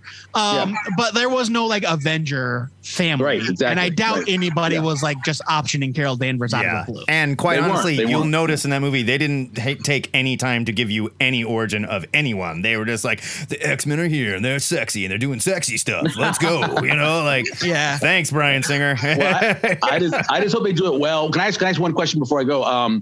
What were your expressions, Joe, as Peacemaker is giving the speech about Batman basically allowing people to be killed because he keeps letting the Joker get away? What was your expression like? Because that's been my life's ambition is for somebody to say that on screen. He's 100% correct. It's you can't argue it. He's 100% correct. but I mean, you could say the same thing about Superman and Lex Luthor. How many people? Exactly. Yep, I totally agree. I bet you that Lex Luthor's actions have led to more deaths than the Joker actively taking part in murder. And nobody would think for 1 second that Superman should snap Lex Luthor's neck. Nobody. I do. Oh my God! Look, man. Now, Joe, I'm an anti-hero guy. If you want to have a Michael, debate I don't about whether disagree, or not, whether or not Green Arrow is a furry, that now hold on, furry sex party. Hold on. Fine. The point is not that Superman would or would not because of his character. The point is he should. If it happened, if something happens, right? Or bury him in a place where there's no way. Like build like the Raft, bury him in a place like that, to where he can never get away. Yeah. Not a place like Arkham where like anybody can apparently walk out whenever they want. Yeah, because there's literally a spinning door. And a fence, some old gate. I mean, come on. Totally. Michael, good to talk to you, man. Bye, Michael. I think that this is a branch of philosophy, the name of which it's not moral relativism, but there's a name for this kind of thinking where it's like the ends justify the means. It's like killing the Joker is better in the long run because of X, Y, Z. Right. And it's like, yeah, but it's also not our place to, we live in a society with rules and judges and juries. But it's, but the Peacemaker is not wrong. No guns, no killing. I mean, yes. Do you want me to say that he's right? Yes. If Batman were to snap the Joker's neck on day one, yes, lots of people live. Right. But also the Batman is now a murderer, and that is, of course. Yes. You know, I'm not saying I want to see it. I'm just saying Peacemaker's not wrong. Dan, welcome aboard, brother. How are you? Hello, Dan. Dan has sent voicemails. He's left voicemails in the past. Yes, I know. That's all he had to do. And I'd be like, oh, it's that Dan. Great. Dan, are you with us? We can't hear you. Can you hear me now? Yes, there you are. Now we can hear you. How are you, buddy? All right. Doing well. How are you guys? We're good. Spectacular. We're just fighting about Batman and Superman killing people. You know how it goes. I think Aquaman does fish, and you can't tell me otherwise. Well, Barry agrees with you guys, so apparently, yeah. Yeah. I just figured I'd call in and answer the question of the week. Hit us. Let's do it. So, long time fan of superheroes. I had a VHS tape of the 1966 Batman movie that I wore out as a kid. Nice. Grew up watching Batman the Animated Series and eventually Superman and Justice League and the X-Men animated series and all that stuff, but just never really got into reading comics except for the occasional one off the spinner rack when I'd be at the grocery store with my mom. And then, I graduated college and suddenly there was this initiative that kind of rankled old readers, but the New 52. Really? Yep. No, I get it. And that we knew we were going to get one of these guys. I knew one of you guys would show up. Well, here I am. Yeah. I'm grateful for it because go on. Go on, Dan. Go on. No. So, it was a way for me. I found a local comic shop that I still go to. All these years later, and just trying out all these new titles. Some great, some very, very bad. Sure. But the variety of new titles that were available to me just was astounding. And then from there, I was able to branch out to Marvel, who was starting to develop their Marvel Now initiative. Yeah. So you had Hawkeye that was coming out at that time, and the new Captain Marvel. And then Image was launching new titles all the time, and still are. And the New 52 was basically a way to open my eyes to the world of weekly comics. It was your gateway drug. I'm forever grateful for it. Yeah. Yeah, exactly. And I mean, some of those books are still some of my favorites. I adore Morrison's Action Comics run. Yeah. Tomasi and Gleason's Batman and Robin is fantastic. Yes, it was. While different, I still really love Chang and Azzarello's Wonder Woman. Yeah, it was great. All those books just have a special place in my heart. Yeah, and Dan,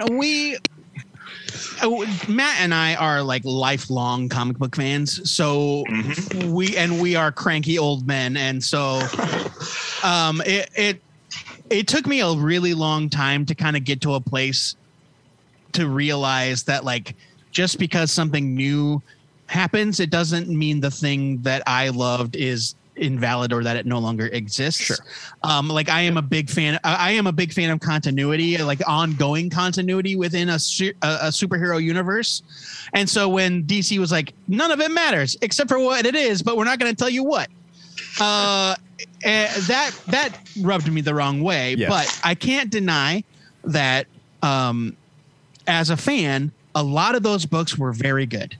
And as a retailer at the time, that we got more new readers from the New 52 that stuck around than 100%. We did from any like, we're going to put out a new Spider-Man #1 and then in 6 months do it again. 100%. And so the New 52, we had this debate a long time ago. I think it was we did an episode of the Cosmic Long Box where we reviewed all New 52 It was like issues. 10 years later or something. Or yeah, and then at the end of it, it was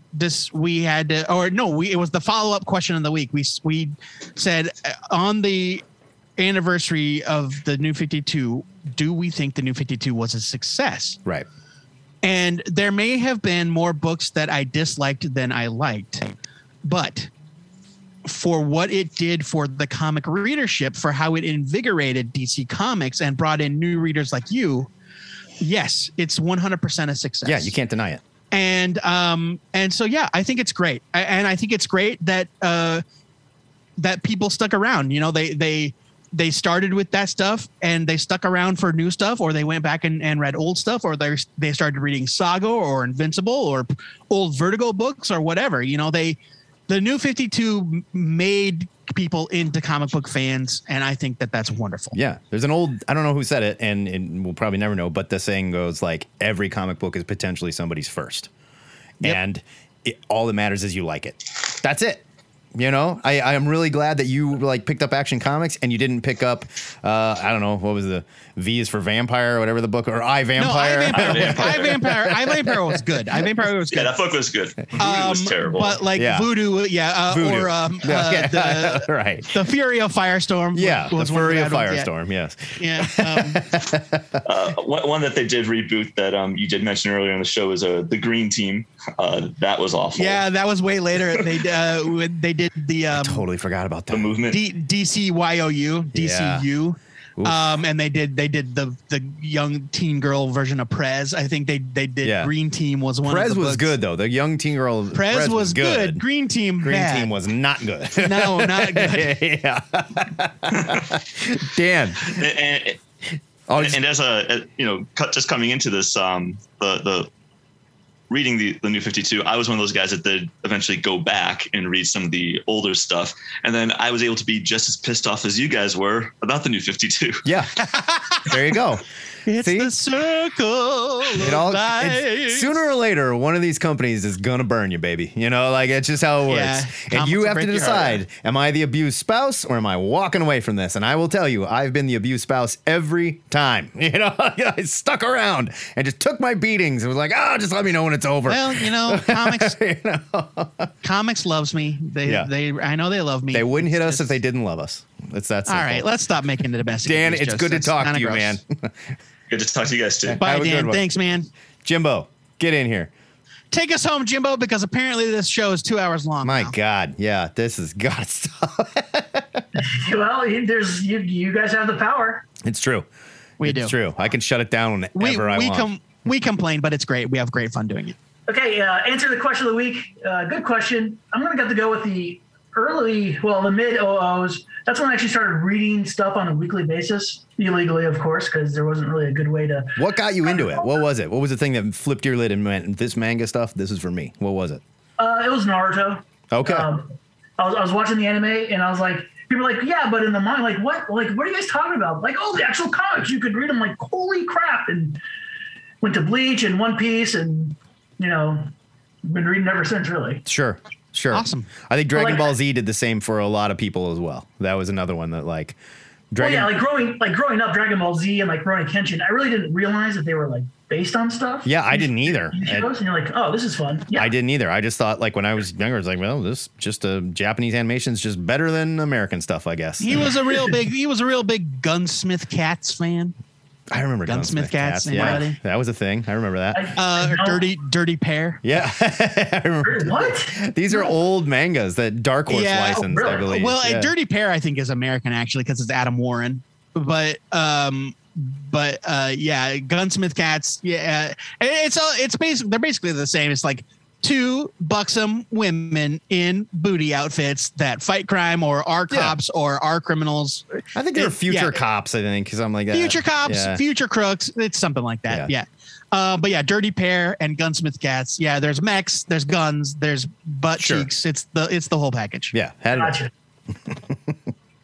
But yeah, Dirty Pair was actually created by an American named Adam, an American comic book creator named Adam Warren. But back in the day, Dark Horse, like they did, anime style. They licensed, like Dirty Pair was a Dark Horse comic. Yeah, they licensed some manga stuff and started putting it out in like comic book format, and like I thought it was really cool. Like I bought the old Akira. Yeah, like Blade of the Immortal. Yeah, Blade of the Immortal came out as a floppy, as a normal American size. I love American Blade comic. of the Immortal. Loved it. Blade of the Immortal is excellent. Oh my god, loved it.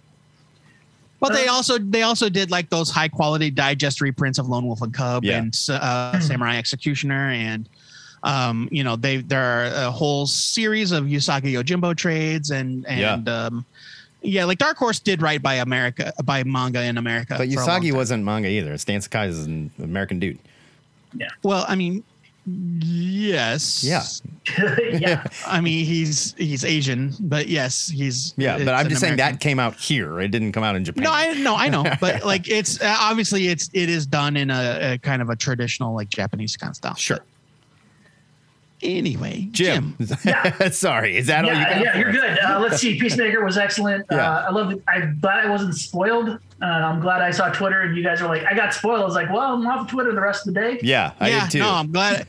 Yeah, like and all Katie Scarlett, seriously. God bless you, Katie Scarlett. So like I saw that tweet and went, "Don't look at Twitter." Got it. That's my friend Katie. Yeah, that's like, and it's not even that I was like looking at comic book stuff. It's that all I did was open Twitter. Yeah, I pushed the button and opened Twitter, and the first thing I saw was a screenshot from the end of the episode. I was like, God damn it. Well, like James Gunn came out and said like HBO said it was 44% more ratings and like initial like 24-hour review than the premiere. So and very popular. Yeah. That's about it, guys. Oh wait, I want to know. So what did you?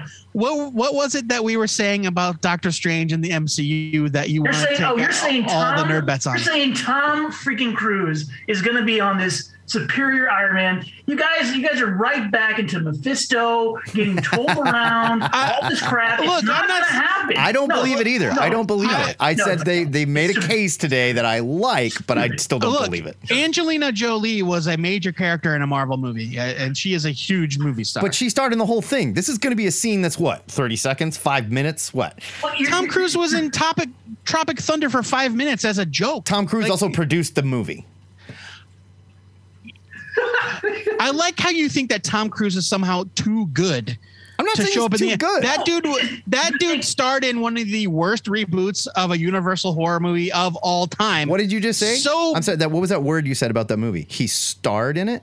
Yes. Again, you act like he's too good to just show up for a fun project. You don't think that he was? Let Jim talk. No, it's so silly. It's such a stretch. You guys. I mean, I'm not saying it's not Mephisto time. You guys could be. Oh, look at all these possibilities. It's not going to happen. No. Hold on. I think that it is not only plausible but likely that we will see some version of Iron Man, whether it's Tom Cruise or not. I'm okay with that. I think you need to make a nerd bet with Jim right now. I think you and Jim need to make a nerd bet. Okay. I'm not confident enough to make a nerd bet. Oh, you coward! My nerd bet will be no superior Iron Man. There will be no Iron Man in the Marvel in Madness. Okay. No character, no speaking lines. If he's in like a flashback panel and it's like, oh, you're like, that doesn't count. It has to be like on screen, new lines. Doesn't matter the actor. Oh, you're saying no Iron Man, period. No, I'll take that bet. That's definitely definitely going to be. I'm putting it in the notes. Jimbo and Joe Patrick have a nerd bet. It is so obviously, they want so obviously to imply Iron Man. Those robots look like Iron Man and Ultron had a baby. That's Iron Man. Yeah, that might be the end of it. That's 100% an Iron Man thing. Might be the end of it.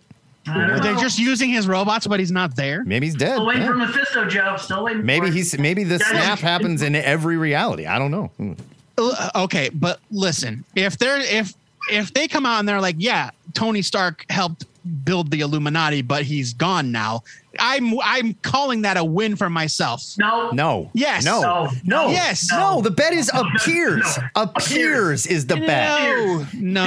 Yes. I'm not taking that dumb bet, Jim. I'm taking that bet for you. So there it is. Because that's a cop out. That is a cop out. If they want to. No, it is not. He has to appear. That is the rule. It's a cop out. It's a cop out for them to say, "Oh yes, Iron Man.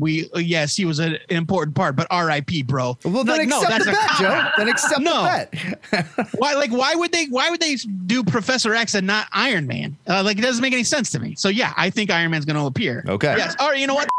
I'll take that. Yeah. See, I knew we'd get you there, Jim. I don't think it'll be Robert Downey Jr. Yeah, I don't either. I think RDJ is done. Yeah. Which good for him. Whatever. It doesn't bother me. So, right. Jim, good to talk to you, man. Later, guys. We're gonna get out of here. Bye, Jim. Miss Branch, get Peter Parker on the phone. Yes, Mr. Jameson. It is voicemail time in this damn ziggurat. Hey, it's Ryan Mount, aka Hebrews, calling in. Question of the week. All right, 4 topics, 30 seconds each. Let's go. I love it. First thing I want to talk about, major thing I want to hear you guys talk about, what's going on with Comixology. I know people don't care for the platform. I don't really see it, but I am a low user of it. I kind of know exactly what I want, download the books and go from there. I don't really know what everyone is complaining about. Shedding a little light on me nerds. Second thing, heard you mention Josh Williamson in last week's show.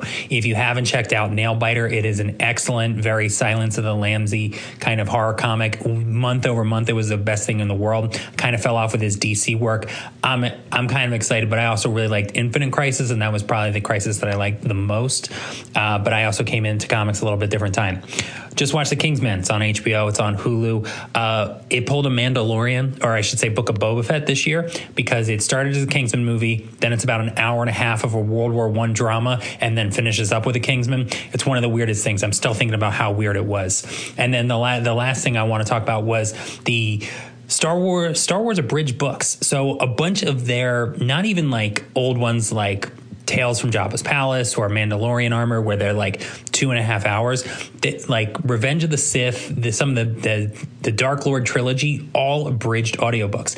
I don't understand it. Why do we get abridged audiobooks at this point? Yeah. It's driving me nuts. I'm never going to have the time to really pick up the books and read them for much later down the line.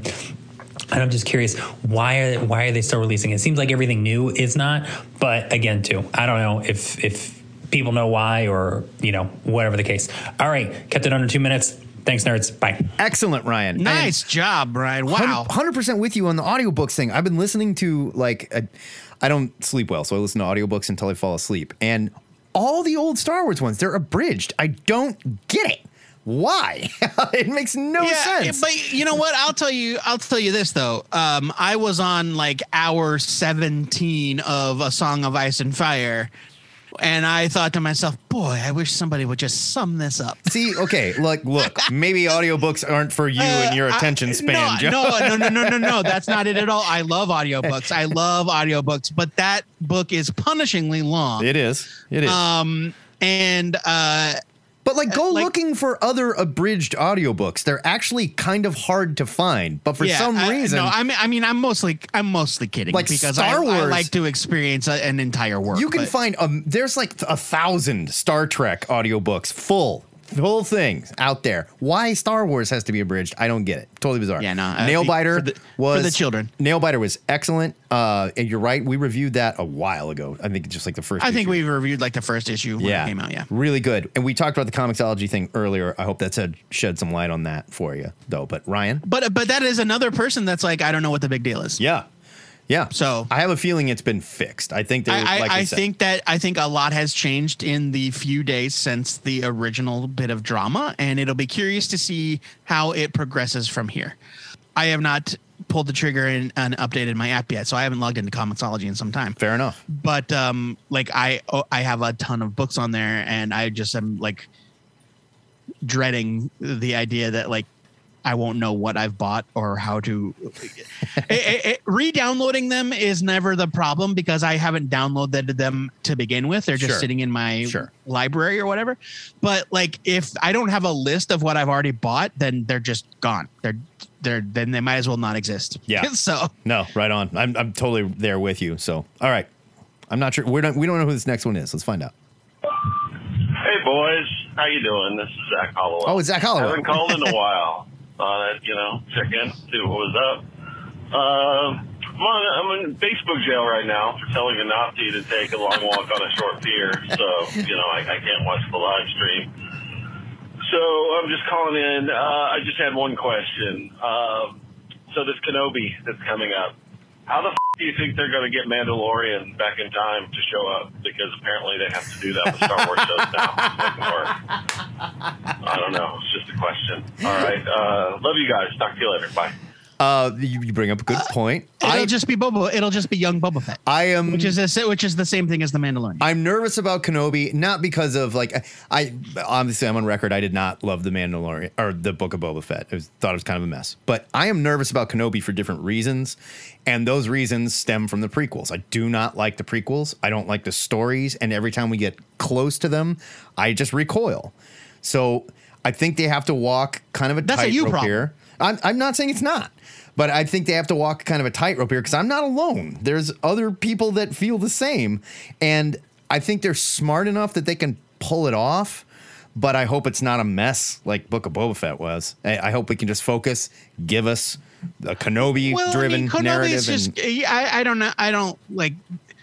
Kenobi is so divorced from anything else we've gotten since there's no reason why that won't just be a standalone show. Yeah.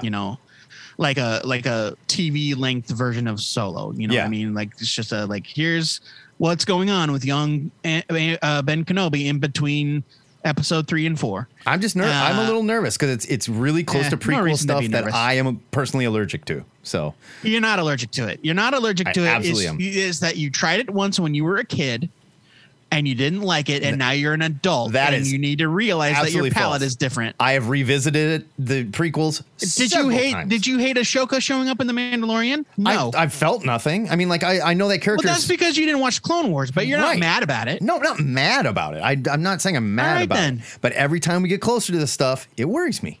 It just worries me. I like. They're not going to go, Matt. They already know all that. They're not going to go back to the tone and poor storytelling of the prequels. I agree, they won't. But I cannot help but feel that way every time we get close to it. Because take those feelings and shove them into the hat. I was traumatized, Joe, and you are not allowed to make fun of my trauma. You weren't traumatized. I won't let you do it. And calling it a trauma is... it's a Star Wars trauma. That counts, right? No. I'm qualifying it as that. I do like Ewan McGregor as Obi-Wan, and I thought casting Ewan McGregor as young Obi-Wan is genius. He looks great. I had great. No problem with that. It's just everything they did. Bleh. Sorry, folks, this is Jedi business. Like, give me a break. So, back in the day, they were like Barney Miller. Cops. Get out of here. Yes, they were cops. They were peacekeepers. Yes, dumb. But no, we'll see. I am also a little shaken because like I said, I expected more from the Book of Boba Fett, and I really enjoyed The Mandalorian. I thought that show was fantastic, really well done. And now they've shown maybe not all of it's going to be great. We'll see. I don't know. I loved it all, so whatever. Yeah. We had this fight last week, so I'm not going to do it again. Let's get to our answers. All right. Let's get to our answers. My answer, and I alluded to it a little bit ago, was this would have been early 90s, right? So probably 89, 90, 91, in that area. I was very much Marvel entrenched, and that was just my thing. I love my Daredevil. I love my X-Men. I don't think I loved Thor at the time. It was really bad, but I knew I liked older Thor. And Thor at the time was not great. I had a friend named Zach that was like, you've got to read Batman. And I was like, no, I don't care. I don't care about DC. I'm a Marvel guy. I'm firmly entrenched. I don't care. And he gave me some Batman comics, and it opened up this whole other world of comics. I was aware of it. I just thought, I don't care and I don't need it.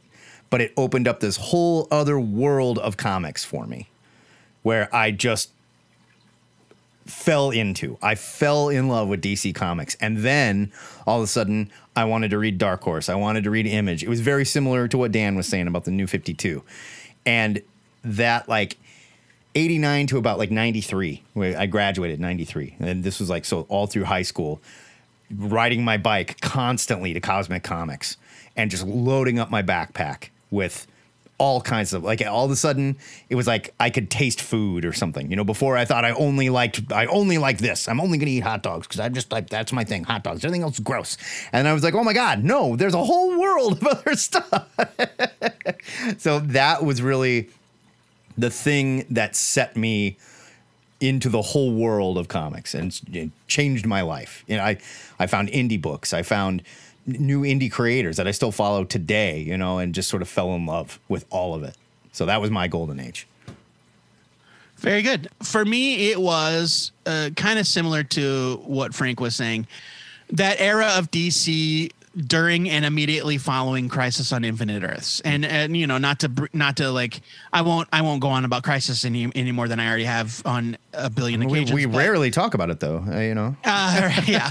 But just like the way that book kind of dealt with the existing history of DC, established a new history for DC, and then the books that came from that kind of set the stage for an entire new world. And it's not that I had never read comics. It's not that I wasn't already a fan of comics or that I hadn't even read DC comics, because all of those things I had already done.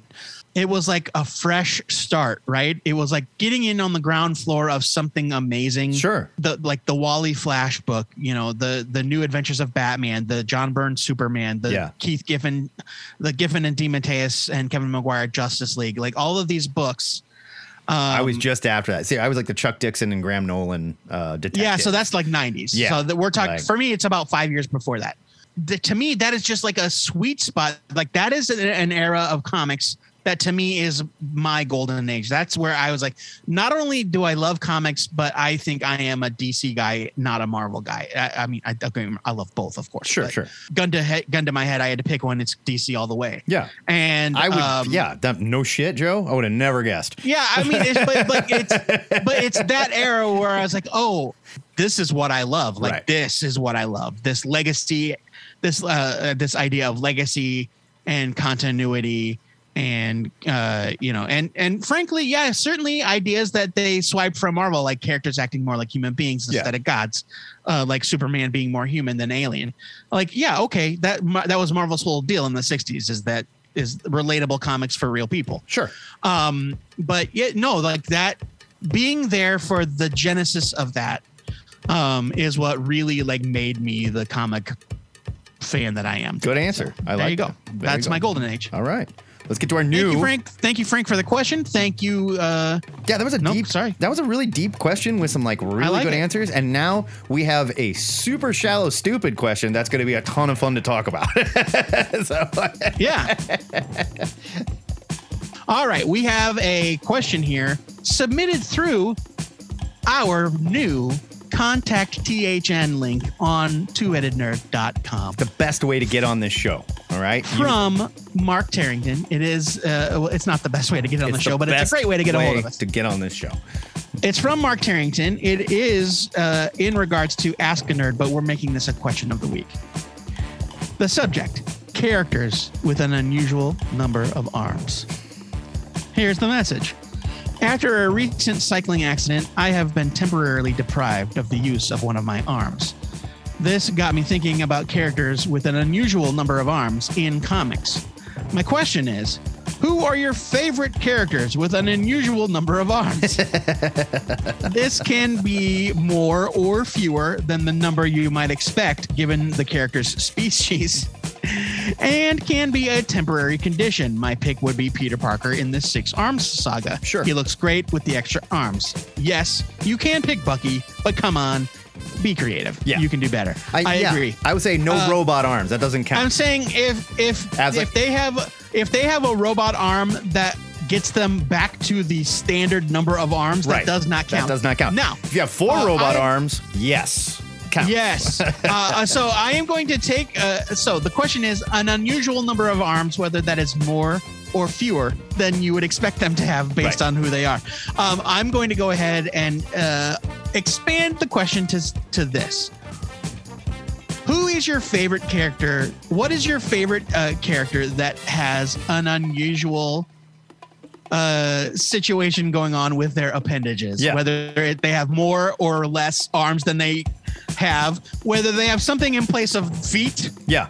Maybe they have a bulldozer instead of like they have like weird treads instead of tank legs. treads, right? Yeah. Like my immediate thought was one of the Reavers. Maybe they have a head that spins around with multiple faces. No, appendages, legs and arms. Oh, it's got to be legs and arms. Okay, not multiple heads. Well, you know what? I will also accept multiple heads. Multiple heads. Okay.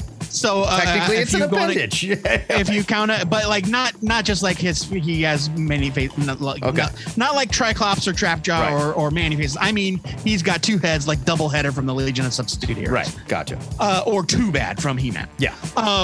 So yeah, characters with an odd number of appendages, whether it is more or less, or they've got something weird going on with those appendages, like tank treads, a giant gun, whatever. Yeah, a unicycle wheel, and none of your standard, like they have a robot arm or leg to replace the one they lost. No, that's a normal number. Yep.